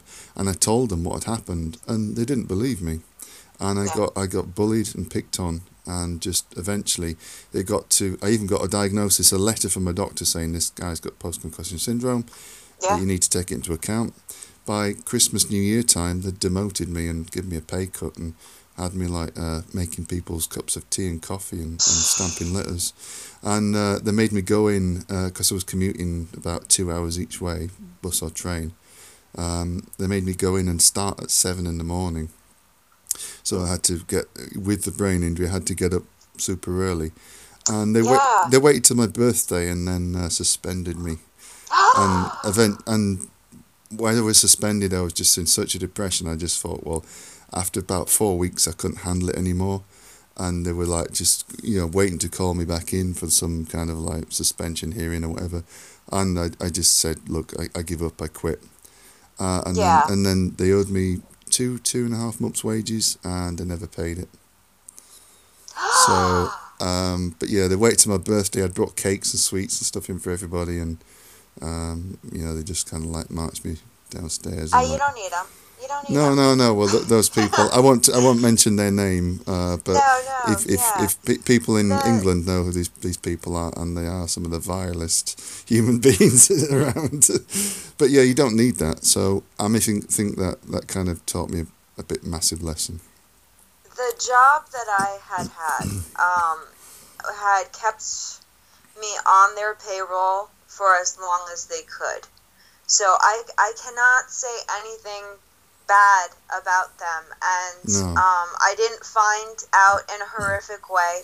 They contacted me to let me know that they could no longer take me on as an employee. Mm-hmm. I completely understood, because at that point we were almost going on 2 years. Yeah. You know, like it was a long time that they were waiting for me, and they needed somebody for my job. You know, a temp was just not going to cut it. And I told them, you know what, you absolutely go and find somebody. I don't know how long I'm going to be here this way. Mm-hmm. You know, I was very thankful towards my dad, my husband, that, you know, my dad, I was living with him at the time. He wasn't having me do any kind of rent. The important part was for me to figure out my brain. Yeah. And this did. It went on for years. You know, my husband supported me, luckily, financially. He understood things. I also had saved up for several years when I was in college and then after college. So I also had money for myself if I needed to spend it. Oh, that's you know, that's I was okay. Yeah. Mm-hmm. Financially on my own by not having a job. Whoa, As long as I that's a lived blessing. rent-free somewhere. Oh, yeah, And of course. my dad gave me that opportunity. I'm ever so thankful. I've heard, again, horror stories from people that I know that have been kicked out of their house. Yeah. It's not, you know, it's a tough thing to take. I cannot say anything about my last employer. They were fantastic. They kept me on the medical coverage for a while, you know. Mm-hmm. It was, but when they had to let me go, then my husband was able to put me on his medical coverage, so that was good. But really, it was finding a job again, you know, being reemployed. Like years later, that was so difficult. I went to Walmart. Yeah. And, you go as low as you can. Yeah, they hire anybody. But I was forward with them about this, and you know, at the same time, I was also worried about like the noise and, you know, carrying things and things like that. Sure, so, but I had went to my employer now, you know, at the Sip and Paint, and I was straightforward with them. Now, in the meantime, I had an Etsy account. I was getting a little money here and there by painting flower pots and, you know, sending them throughout the United States. And, you know, some of them, they were really nice. So I no longer have the Etsy account because between being a yoga instructor and you wouldn't have that time, will you? You know, doing the Sip and Paint, it takes a lot of my time. So, but I was straight out forward with them. I told them that I hope that my art that I had showed them speaks for itself. That, you know, I had graduated from Rutgers. You know, there's just, I let them know ahead of time, though, is just I cannot handle money. Yeah. Well, like, just counting is not a part of, that's the part of my brain that's been affected the most. Yeah. There's a name for it, yeah. Yeah, there's a name for the inability. I went through all these terms in the last podcast, the one before, and there is one that's specifically to do with money and calculation. Yeah, it's difficult. I said, so, you know, there may be times where you have to remind me we've had a conversation about something that, you know, you may have to remind me of things. So this is what they did. I mean, fantastic people. As far as, like, how to clean things up and how to do things, they printed out a check sheet for me. Oh, wow. They did it all themselves. Katie, this is what you got to do at the end. Yeah. This is what you got to do in the beginning. Wow. Be sure, so I could just check it off as I go.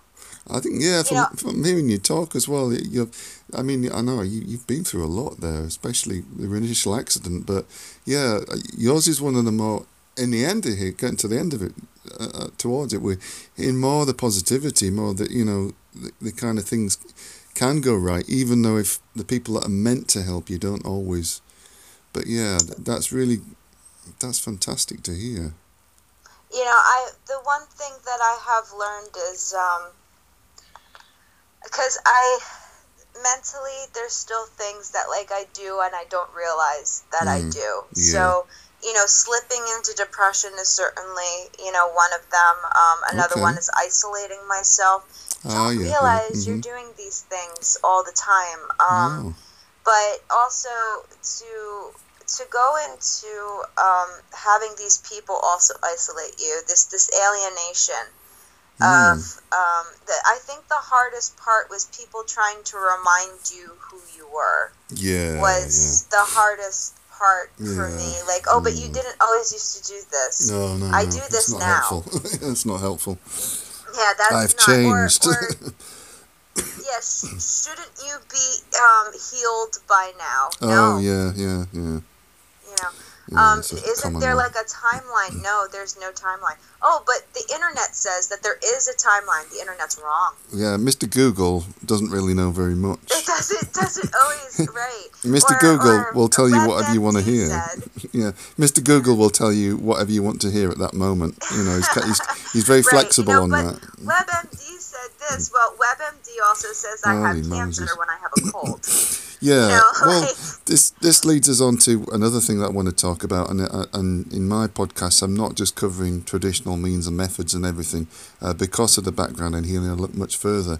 Now, recently, I don't know if you know about an American gentleman called Paul Stamets, the mushroom it sounds guy. familiar. Yeah, he's basically the world's leading expert on fungi and mushrooms and things like that. And this guy has a brain the size of, yeah, huge brain. This guy is just like, he's so knowledgeable. He's got all these patents and things to like save the bees and butterflies and birds, and to get rid of insecticides and all this kind of stuff. The American government have employed him several times. After 9/11, the American government came to him regarding combating kind of like chemical weapons attacks and things. So he's very kind of well known. He's just released a film called Fantastic Fungi, which is about the healing properties of mushrooms. Now, I've always been into plant-based medicine, trees, plants, and mushrooms is an area where I'm just starting to learn about now. He's saying he used to have a ridiculously bad stutter, and he couldn't, like, if you liked a girl or something, he couldn't look her in the eye. He couldn't even think about talking to anybody because he just like. And he used mushrooms, medicinal mushrooms and things to help heal something we call neurogenesis, which is like the formation of new neural pathways and kind of like expanding your brain.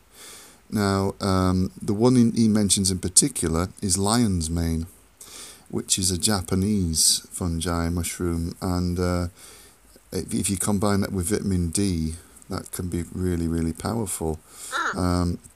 So he also mentioned using like psilocybin mushrooms on top of that as well, because those are the ones that really, really restore and remap the brain. Now, I know obviously that's like, oh yeah, they are kind of used or misused like other substances are as recreational drugs. And Right. we totally agree across the board that is wrong. Any of Yeah. these substances, they may have like recreational use for people that don't know any better. Or kids or teenagers or whatever that are trying to, the first experience and having a horrible time. But they also have very serious medical benefits. And all these substances have been reopened for study now. So the main one for neurogenesis, and he's talking about people with Alzheimer's and dementia and things, is where they're giving them these stacks of maybe 2-3 different types of mushrooms daily with vitamin D, and the results they're seeing are just like they're coming back to life. So I think this could maybe be an important part of concussion recovery. I know in my early days after concussion, I'd always used allopathic medicine. Not allopathic, sorry, homeopathic. Homeopathic, so I'd use arnica and different things, and that would reduce the sense of swelling and bruising. But what you're saying is there's actually a lot of studies and a lot of evidence scientifically now that all types of acquired brain injury, deteriorative brain injury, can be helped with mushrooms, like lion's mane and things. So I don't know, what do you think about using plants and CBD oil is technically a plant medicine. I think CBD I'll go as far as that. I don't know how I feel about mushrooms. I mean, I don't necessarily mean the psychedelic ones. I don't necessarily mean just those, but I mean that the ones that aren't as well, because there's plenty others. There's like reishi, turkey tail, another one. Lion's mane, particularly, is the one that's good for neurogenesis. I mean, if I think back years ago. Possibly. Yeah. I have no. I would be interested. I think I would definitely be interested in looking at it online. Yeah. Looking more into that. That would you know what? I am open to anything as long as it doesn't get me high or drunk. No, it won't. No. I am definitely open to things. Obviously, I went and I got this daft piercing. I mean, I thought that was probably the most ridiculous thing that I had done. But I thought, it's going to make my ear look pretty. Yeah, and it's working. It's working. So I had no idea. And at first, I had contacted this acupuncturist. And he's like, no, I don't do that, but I'm gonna, bring you over to this tattoo artist, and you can look into them. And Yeah. I did, and I contacted them. And here's the funny thing about them. They said that they do not do acupuncture piercing. That is all aesthetic. It's just for the look of it. Yeah. But they wouldn't deny it. Yeah, they either. can't, but it's because they're not allowed to promote it as being for health uses. Right. It was the FDA or whatever, yeah. I went to them, and they did. I mean, it works for me. And then another friend of mine went there. She has migraine issues. She was born with them. She did it, and she says she still gets migraines. So when I went to my doctor about it, he had said that it could just be the type of migraine, like different types of migraine that it may work for, not others. Okay. But who knows? Like we talked about when we were on Facebook together. Sometimes it's just a roll of the dice thing. So if this daft piercing thing works, mushrooms could too. It's not just that. I mean, I think, if I go back, because I probably told you, when I started running these groups, I think I've been on Facebook since 2005 or something like that. And so I came through the early years, and then about 10 years ago, there was all these people, there's a few people that started to come into the groups and start talking about cannabis oil and CBD oil. And it was like there was a storm of people complaining, this is an outrage. You can't have drugs discussed on this forum. And it was actually literally outrage, and we had to deal with that regularly. And, I saw that. But I remember seeing that. Yeah, going forwards, it kind of calmed down, and then all the legalization started in certain states. And the thing that made me constantly chuckle out loud was the fact that CBD oil was illegal in the States, but there were so many states where cannabis was legal. I was like, what? Yes. You can have cannabis, like but you can't have CBD. Yeah, I was like, what? Utah, Colorado. I just used to sit and laugh at that for ages and think, well, just go to a different state and kind of sort yourself out. It seemed bizarre. Okay, I have this theory about the USA, and I'm sure there's going to be backlash about this. No, not from me. I think we're just ingrained to be people who argue with each other. That's common these days. That's because there's a culture of divide and conquer, isn't there? In us to cause an uproar about things, we go and we leave England to uproar about that, French, the French-Indian, war, and then Civil War. We're just renegades. I think we're just meant to argue with each other. Well, no, that's what it comes down to. That's not necessarily a bad thing, because that actually gets things done. If you're just kind of like quietly agreeing with people, or kind of like kowtowing and letting them, that's how then that's dangerous. Yeah, because I mean, at the moment, if you look at Facebook and the internet at the moment, you can't really have an opinion about anything publicly, apart from maybe, is this puppy really cute, or does this cake look nice, or whatever. But if you what about the dress fiasco? Is it white or is it blue? Yeah. If you go beyond that, then immediately a complete stranger is going to descend on you and kind of like tear you to pieces. So this is one of the main reasons why I decided after all this time to stick my neck over the parapet and make the podcasts. Is really to be able to have somewhere where we can discuss these things intelligently with a lot of context, rather than just a few lines of kind of an emoji where you're trying to express yourself on social media, but to actually have a conversation, and to get people used to having conversations again about it, without fearing being shut down. Yeah, I think my nurse friend, a friend of mine actually from college, had the perfect way of saying about healing and what to do, because I had told her about the daft piercing. I thought that she was going to rip me apart about it, because the medical field, there isn't enough research. Yeah, because they're not willing to research.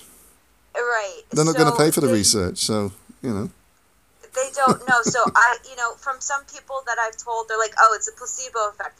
But I spoke to her because, I want to hear her opinion about it. And she goes to me, she goes, Kate, if it works, Do who it. cares? Who cares? Yeah, do it. You know, if it's not harming you or other people, who cares? Yeah, good for her. You know, and I was like, yeah. And she was like, Katie, if it works for you, I believe it. She's like, because I've seen you with your migraine. Yeah. Like, she's like, yeah, absolutely. She's like, but she's like, if it works for you, she's like, there's that vagus nerve there. It's a parasympathetic nerve. Yeah, vagus Could nerve, it be yeah. stopping some swelling in your brain? It's possible that it's lowering the stress levels in your body just enough. Your blood pressure in your body just enough so that your brain doesn't swell. Yes, yeah. Well, that vagus nerve, it goes all the way down your neck. It goes down, right all the way down and ends near your stomach, your gut. Now, we know that you've got a left and a right, but you've got two brains in your head that connected in the middle.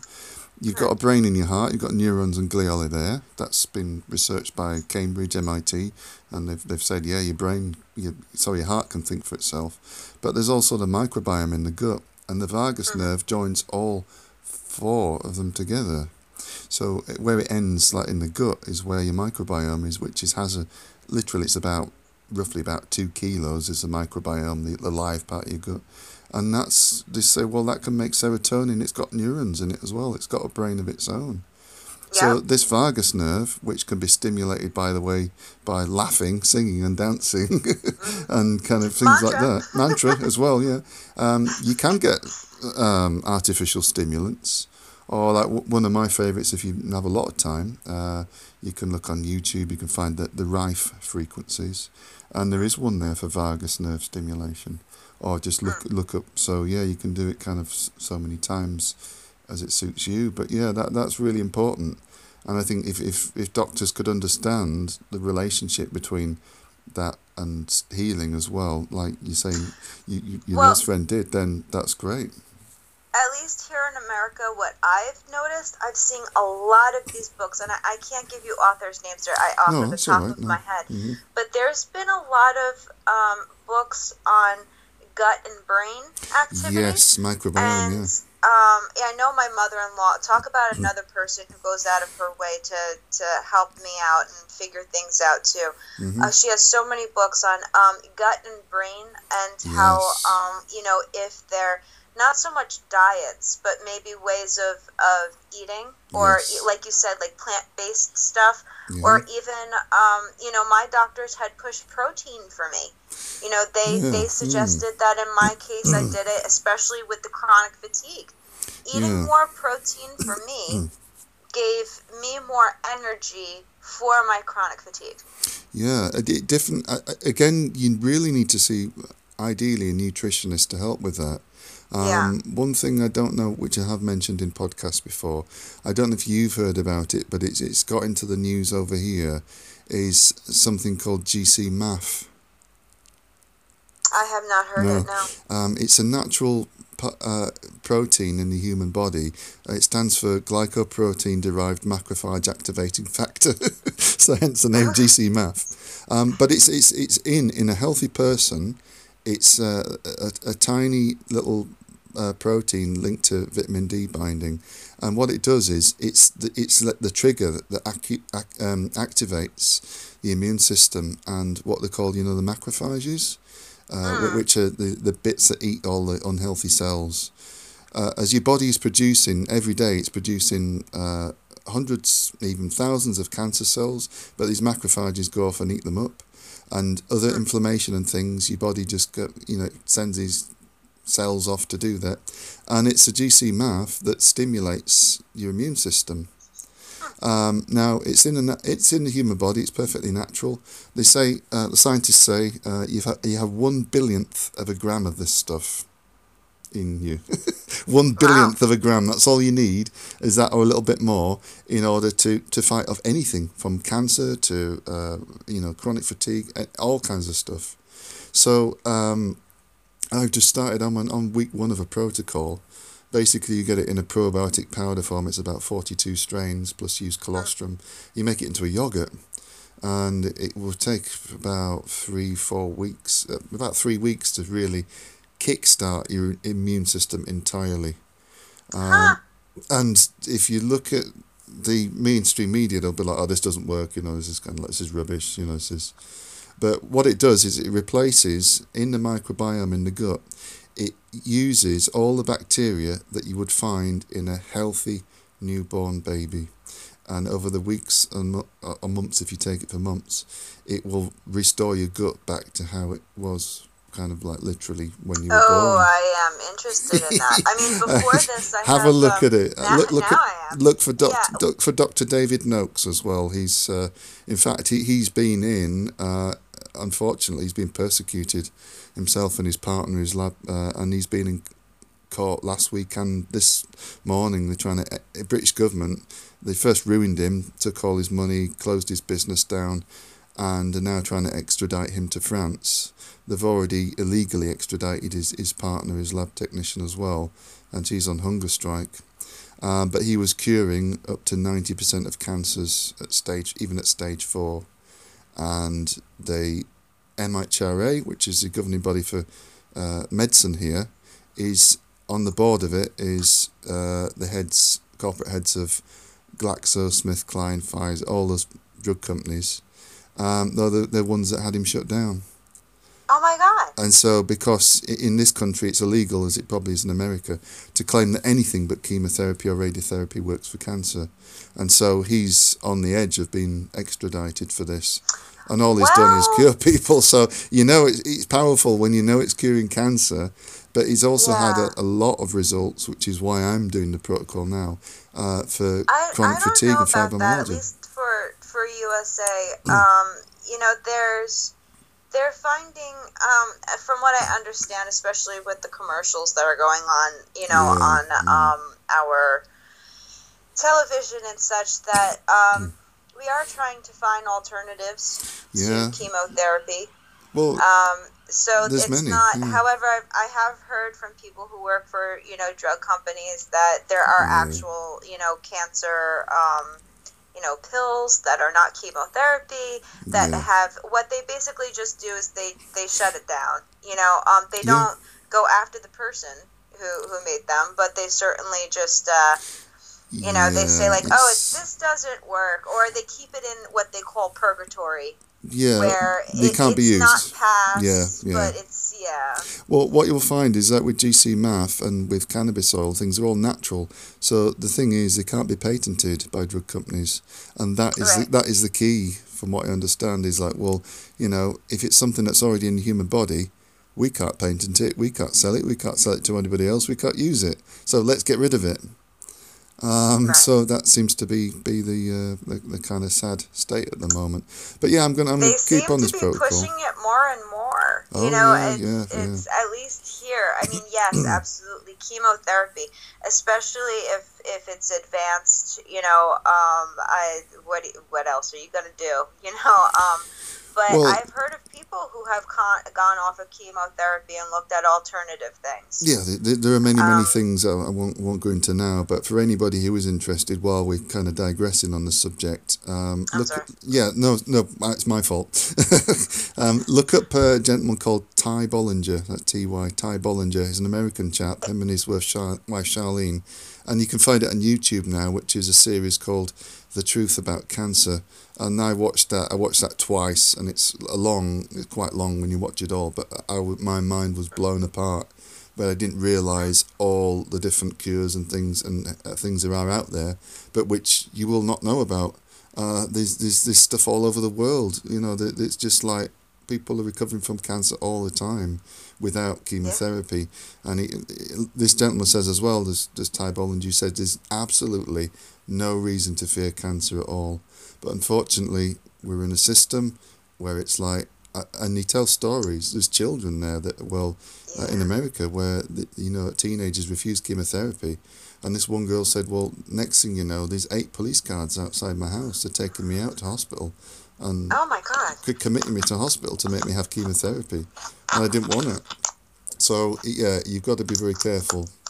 Kind of discussing that. Yeah, luckily we don't. We don't have that issue. If you refuse chemotherapy, then that's on you. Yeah.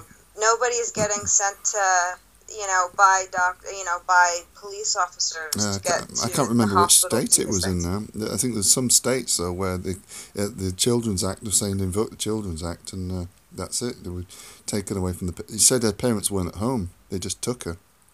Yeah. So yeah, kind of like so yeah, I guess it depends on what state or area you live in. Yeah, it's here in the States, we don't all have the same ideas. No, it's just very so different. there's going to be more liberal states, and there's going to be more conservative states, and then of course there's the states that are everything in between. Yeah. So it's some states have taxes on food and on stuff, and then other states not so much. Don't. So it all depends on where you go. Like Vermont, for example, I went up there and I didn't need any change on me. Everything was money, cash. Cash, yeah. There was no need for coins when I was up there. It was so weird. Wow. But you come down here and yeah, worlds something apart. is $5.99. Oh, thank you. Fair enough. That 1 penny. Okay. Yeah. But my point is it all depends, and I guess you can say the same thing as far as comparing. Well, I don't want to compare cancer to post concussion. That's bad. No. So no. But I mean, as far as healing is concerned, I mean, this is something that I've learned with my fellow friends that I have that have traumatic brain injury or other illnesses. Is we're all finding different things that work for us, and it's not always going to work for the other person. No, of course not. No. It all depends on the person, and you need to go out there and kind of find your own thing. And I've done things that I was skeptical about, but I was so open to trying to stop the pain of the migraines that I went to a smoke shop and I was like, I don't care if this has THC in it. I don't care. Just give it to me at this point. You're lucky if it had. But they didn't, and they were like, I suffer migraines too. Here's something, that I take, and here's something that's lower. And she explained that let's start you off on the lower end first, because this is your first time doing this, and we'll see what works and what doesn't. You don't want to just push on, 750 milligrams. No, let's start you off on the lower scale and wean see you on. What is the number. Let's wean you on. Yeah. Well, that's always a way to do it. What will work for you? Yeah, that's always a way to do it. And some things won't work for everybody, and everybody's a different way. Although some people do give up too early because they're looking sometimes for that silver bullet. That quick answer. Yeah, they're looking for the silver bullet, and there isn't one. So sometimes people will take I think when I moved away from all medications, and I was looking for something for mood. I was looking at St. John's wort, different things, and I got to 5-HTP, and then I started taking the recommended dose, and I was like, woof, I was a bit too stimulated with it. So then I thought, rather than just come off it and go, oh no, that's not for me, I cut the dose right down and then built back up again, lower than the recommended dose. And then over time I found that I needed more and more as my brain got used to it. And then there was a point where it was like, now what's depression? Sorry, kind of like, what's that? So it's like 5-HTP tablets have literally helped save my life. And the same thing can be said with regular medications out there. They had tried me on all different types of medication. 2 of them had brought on suicidal thoughts. Thank God I have a primary doctor that when he put me on the medication would be like, I want to see you back here in a week, just to see how I developed, and then kept on it every week to see how I was doing this, but he was great with it in the fact that, okay, you're having these side effects. Nope, this is not the one for you. Yeah.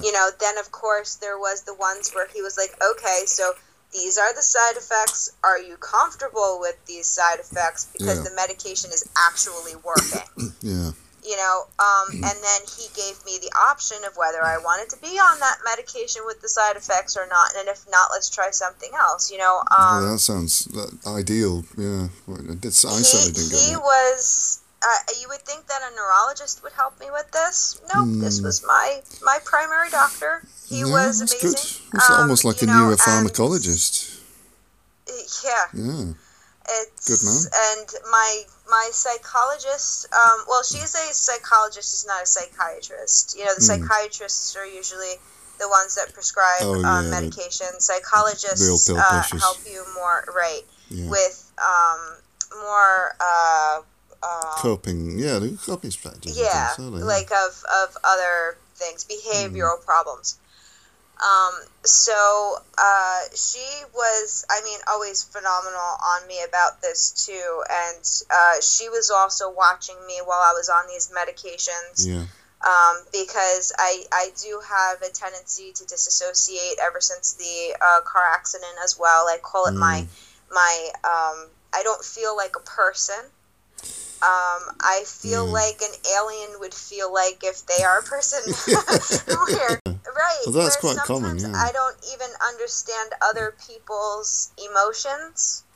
And how they're reacting to things, because that's disassociation, So I realized I was having suicidal thoughts when I was disassociating. And it was so strange, because it was almost like the inner brain of me, while I was having these suicidal thoughts, were like, Katie, I don't think you normally have these thoughts. And then I was like, you're right, I don't. And then it was like, maybe you should talk to your doctor. And I was like, you know what? I should. Yeah, that's so always I a good literally point. called the doctor the day after.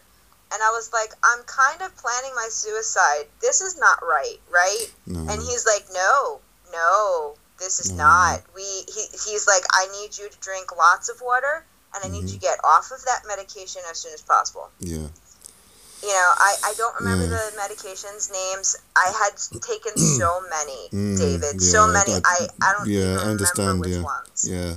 I could probably list most of the ones they put me on, but I'd still miss a few. But yeah, it's hard to find one that would work for you, and I think. But I had a friend that had taken that medication. Oh, she was fine. And she didn't have any of the side effects. Yeah, of course, yeah. For what totally worked for her. Yeah, what's one person's meat is another person's poison, they say, but it is really odd, yeah. But I guess the same can be said with CBD, with mushrooms, with that piercing. I'm open. I've learned to be like, what, I can't tear any of these things that are coming out down, especially the stuff that doesn't have full medical research on it, especially if it is new, because who's to say? Yeah, well, that's where the research is out and is in continuing, because when they're doing one study on something, they're finding actually it doesn't just do what we hoped it would do; it's doing something else as well. So it's actually, forgive the pun, but some of the research is mushrooming. So, but basically, they kind of thinking, well, we can use it for one thing, and then all of a sudden, well, actually, it's got all these different uses. What the hell? Right. So, I think in the I read this year in America, the FDA has approved a nasal spray, which is basically ketamine. What it is it's the fastest acting antidepressant known to mankind. So if you have people that are, say, like you phoned your doctor and said you're planning your suicide, or if somebody's had a bad episode, or they're really, really distraught, literally it works within minutes to totally alleviate it, and then you can get them onto something longer term. So it does have a tremendous ability. So that's been approved one. I've heard from several. That's very Ray Bradbury kind of science fiction. Yeah, well, yeah. But it's not science fiction. Because it does work, and does tremendous work for chronic pain.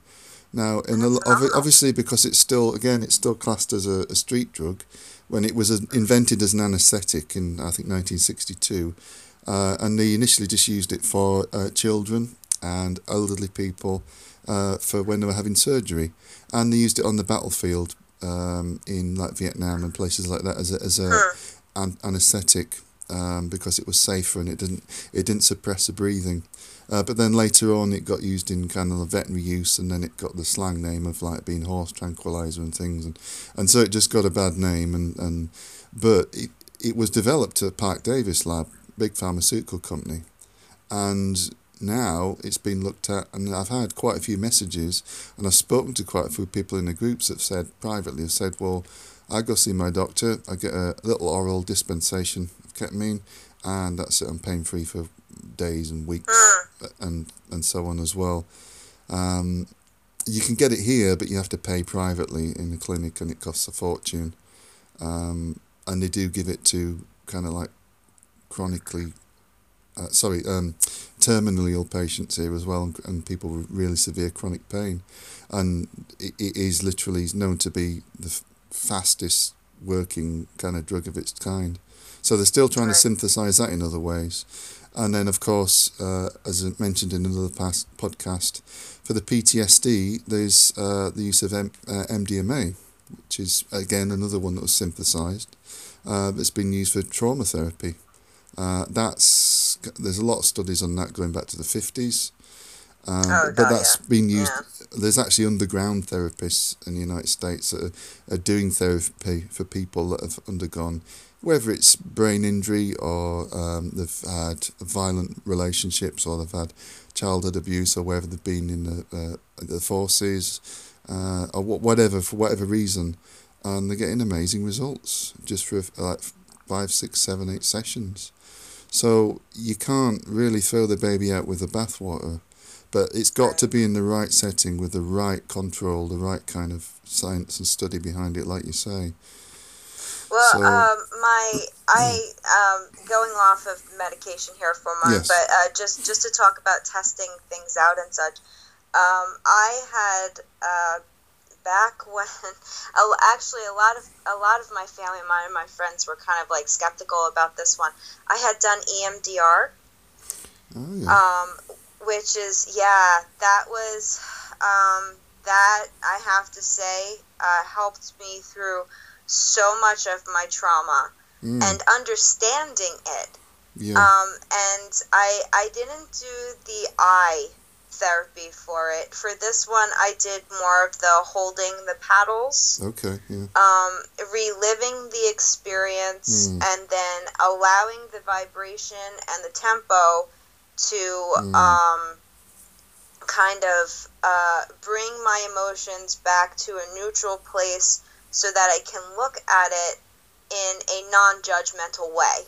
Yeah, that sounds great. So, I mean, EMDR had done so much stuff, and now they're finding so much research on it. They're watching people and reading their brain patterns while they do it. I'll send you what it looks like before EMDR and after EMDR. Yeah, please do. Fantastic. What a huge influence it has on the brain. It does. Marvelous. I couldn't do the visual because, as I mentioned before, I had eye therapy. Yeah. You know, and here's another thing about eye therapy too. A lot of people say like, I did eye therapy and it didn't work for me after like a week.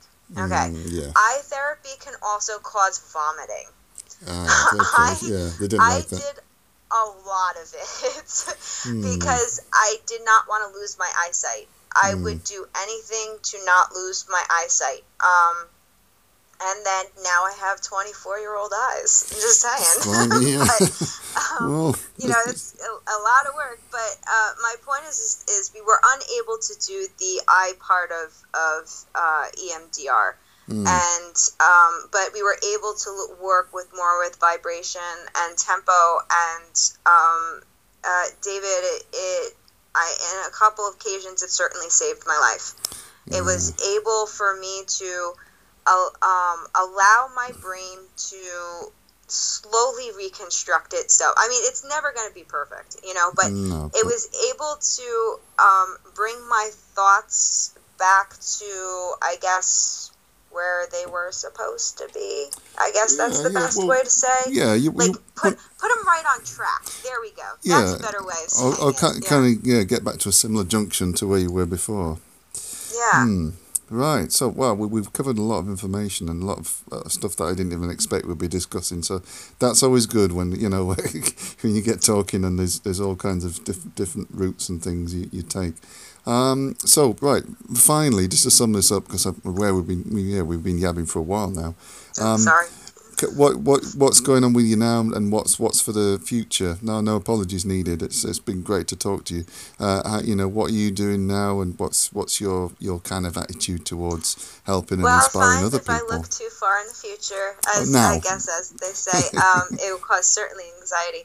So, just deal with now. I try to live in certainly the now. What I'm doing now is I'm a yoga instructor. I had taken, like I had mentioned, a 9-month program so that it allowed me time and study groups to sit with other people who understood my condition, to relearn, well, not relearn something, but to learn something new. So if anybody's out there thinking like, oh, absolutely, I can't go back to school, like, I'm not too sure about that. Look into something that can help you work on your time, not so much like somebody else's. Like, because most of the yoga places around here, they're, schooling is like 3 months, and my brain would not be able to comprehend all of that information in just 3 months. I found a 9-month program. It was worth the money. I did. It was fantastic. So now I'm a yoga instructor. I work at several yoga studios.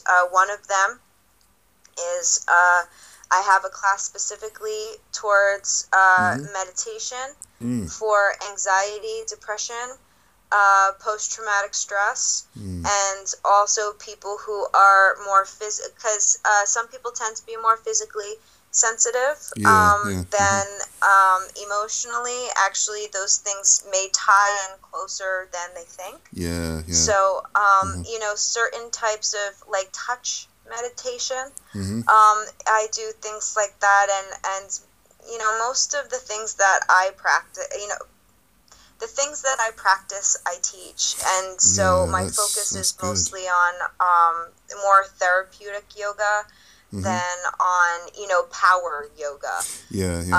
I had this one person I spoke to once. They said that their son had post-concussion syndrome, TBI, and he went and he did hot yoga, and he's never going to do yoga again. And I was like, well, there you go. He did hot yoga. Ridiculous. It's a power yoga. He needs to go back to square one, which is restorative. It's going to be slow, but, it's more therapeutic. But anyway, so I'm a yoga instructor. I work at that Sip and Paint. Like, I after 7, like, I think, no, it's either 7 or 10 people that I tried to find simple jobs to work.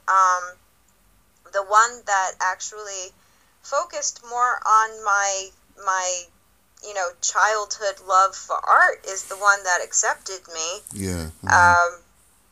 That's good. What I pull back from this is there's going to be things in your life that are going to follow you. And I feel like you should listen to them.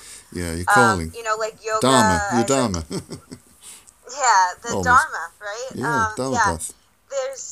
There's no reason for you not to live your dream. Just because it just may be a different dream. Different to what you imagined. You might not be famous, and you might not be, big with it, or it might not rich be the or wealthy thing that you envisioned. No. But if you keep the focus on, for example, me is art and yoga, I'm doing the things that I love in life. Yeah, and sometimes you get paid for them as well. To an extent, you get paid for it. So, throughout all of this, I learned who my friends are. I certainly learned who my friends were. I made new ones. Yes. That's another one, too. I made new ones by following my dream of being a yoga instructor. Yeah, the right kind of friends, following my too. dream of being an artist. Yeah. And then they're the ones who understood more than the ones who had known me for years. Well, that's yeah. Becoming acquainted with more positive, like-minded people is always going to be part of the healing journey. And if they don't, and they're not in my life, I've learned to just be like, okay, Bye. well, that was a learning experience. Okay, thanks. And then you end up finding the ones that are like, well, I don't know anything about traumatic brain injury or, post-concussion syndrome. What can you tell me about this? Yeah. And I am very open and verbal about my condition. I tell it to strangers. I don't care. I make it a part of me teaching my classes at the sip and paints. I mean, yes, yoga. You can always bring that stuff in yoga, and everybody wants to know about it. But I bring it into my sip and paint classes. Listen, I have traumatic brain injury. I may repeat myself. I may not know how to say the word right the next time that you say it. So if I don't know how to say the word, you hear me stumbling with the word, just call it out for me.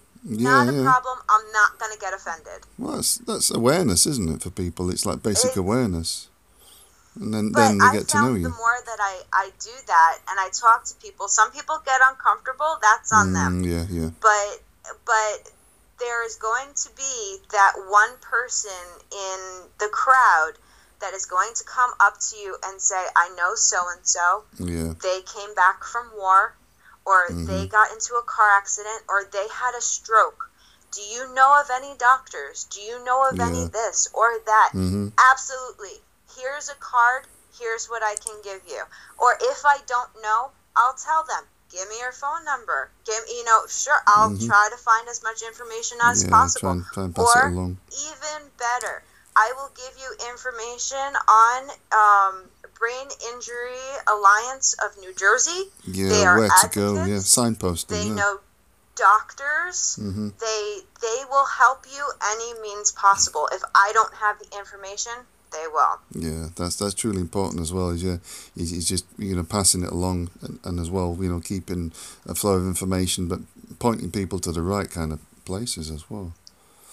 Yeah, I actually just had a donation class on Brain Injury Alliance at one of the yoga studios that I was there. Another person came back to me. They actually came up to me and said thank you.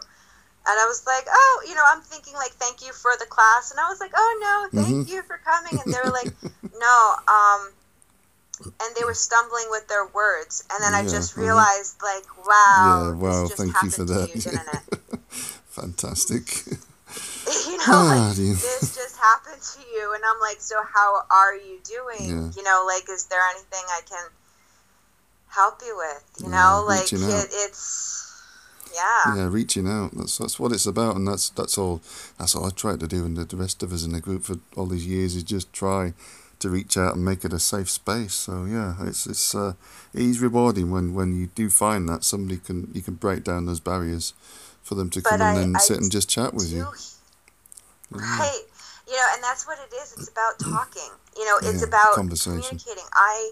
I know people that, like I said, like if I hadn't had said anything to the crowd of people, these people would never have come up to me. But they've told me, like, oh no, like they haven't even told their boss that they have this condition, or they haven't even told their friends. No, but about this condition. They know that out of respect, you'll have their confidence, and you'll talk to them, in a proper manner. You won't judge them, nothing like that. So that's what people are worried about, right? Sometimes rightly so. He's like being judged or marked out as being different. So yeah, it's an important part. And you feel like you're going crazy. Oh yeah. Like especially in the beginning months. Well, I've learned to embrace my crazy. Yeah, so I was going to say, many of us have stayed crazy all these years, and he actually got even more weird. So that's quite okay. That's all right. It makes people. It makes people more interesting. The people who are gonna love you, they'll find you. It's my major thing that I'm just gonna walk away from this, saying is, be open about your condition, be vocal about it. Yeah. You're gonna find people who are going to be interested, not just in you, but also your condition. Yeah. There's going to be the people that you want to reach out to. You're going to talk about this, and they're going to be uncomfortable. That's not the person to talk to. No. It's the next one. It's the next one. Keep moving along until you find them. if you have no one that is by your side, then go to an organization. You will find somebody there, an advocate, somebody who does understand. And from there, go to group therapies.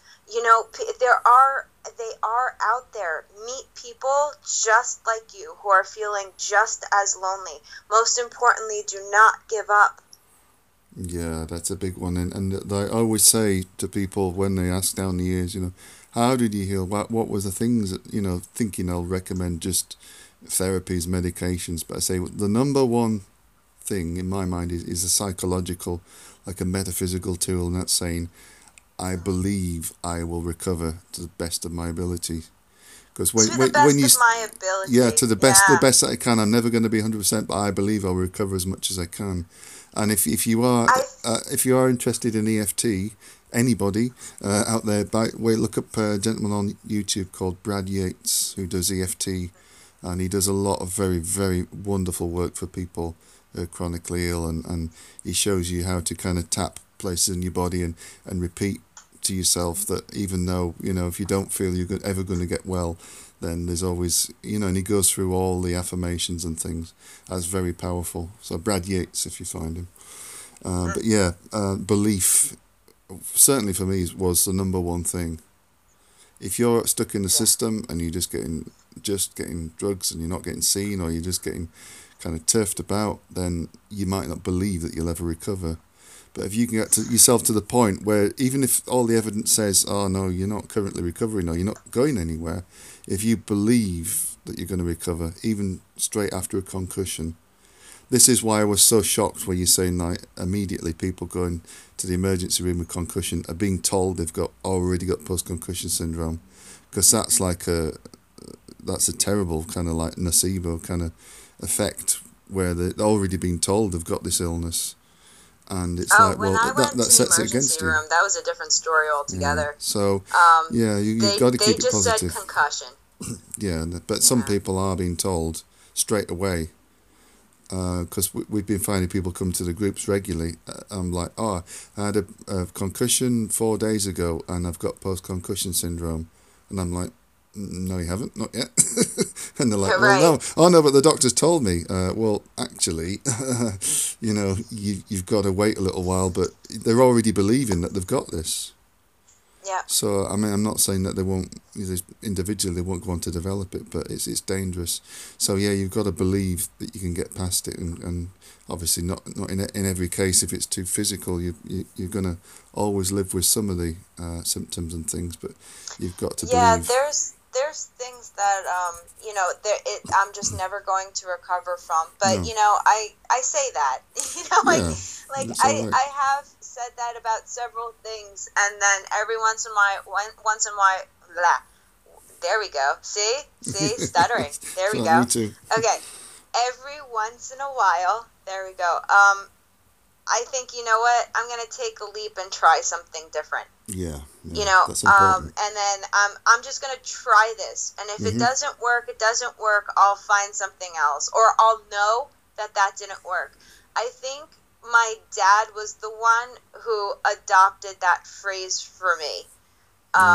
Katie, just try this. And if it doesn't work, it doesn't work. What's the big deal? But at least you know that it didn't work. Sometimes it's better to know that it didn't work than just to assume that it's not going to work, because it may actually be the thing that works. Yeah, you need to be very discerning, don't you? Yeah. Right. Well, fantastic. Thank you for joining me. You've given so much of your time here, Katie, and thank you for sharing what is a deeply personal journey as well. As I say to everybody, it's just so different for everybody as well. So thank you for giving up your time to do that. And thank you. I think we might split this podcast into two and then have it in two halves. Because if you like me, like most people will say, well, look, I'd listen to an hour or something. So that'd be great, because then we can kind of have it in like two halves, two themed. So thank you very much. Thank you. All right, thank you. All right, just a sec. And so there we go. That was a fantastic interview. As with all good interviews, it goes usually off on a tandem, on a parallel route somewhere. But that was fascinating. I mean, you've got to think about healing in a wider sense, of course, beyond just brain injury. But it's good to have somebody like Katie to come and talk and just kind of show the fighting spirit as well. But as you're talking about people going through depression, loneliness, isolation, these are things that are very real and that aren't properly talked about with brain injury. Everything's kind of hidden on the inside. So yeah, that'd be great, and maybe we'll talk to Katie again in future. So I may just well leave this as one interview, because it's instead of splitting it into two. But either way, I hope you enjoy it, and you keep your comments and your messages coming in as well. Thank you for joining us. And again, you can find us on Twitter, @PostConcussion is the handle. On Facebook, the Post-Concussion Syndrome Awareness Worldwide groups. And you can contact me, David Bottomley, direct. Or you can also find us on WordPress, at WordPress, which is Post-Concussion Syndrome Awareness Worldwide. No, it's not. I beg your pardon. It's Post-Concussion Syndrome Awareness UK at .wordpress.com. But if you search for Post-Concussion Syndrome Awareness Worldwide on WordPress, you can also find it that way. So once again, big thank you from me for listening, and I'll speak to you again soon. Goodbye. This is a very important disclaimer. In fact, it's not even a disclaimer. These are things that most sentient, intelligent, reasonable people actually know. And what am I talking about? In fact, with the podcasts that we're making, you have to be responsible. Myself, my guests on my podcast are not here to give you medical advice. We are not paid professionals. So, as society and the woke community dictates, we're here to say to you, any information which we put out in the podcast, anything we give to you, is not construed or considered in any legal way or fashion whatsoever as medical advice. Any reasonable person knows that. But you're always going to get one or two, or maybe a few hundred people that really are just as dumb as ABC XYZ. So, please do not take anything we say as medical advice or any other way. Please do your own research, your own just due diligence into whatever we say. And if you really, because you could really trust yourself, feel you need the help, trust yourself to get in touch with your local practitioner, general practitioner, doctor, specialist, or whomever, or your psychiatrist, or whoever you're dealing with through post-concussion syndrome or any other health condition. And if I need to spell this out any more, just be really considerate and kind to yourself. And please don't accept what we're saying as any kind of medical or legal or personal advice. I don't know how many other ways to say it, but I'm sure those of you who are intelligent enough will realise that, we don't give that kind of advice. And if you did want that kind of advice, you'd probably pay somebody that was really good at it to give it to you in the first place. So don't worry about that. Just enjoy the podcasts. And this summit is 24 of them now at least, and just really, really have a wonderful time. And please get in touch if you need to, but don't worry about thinking that anything else. Just really, really enjoy what we're doing, and so much love and respect to you all. Thank you.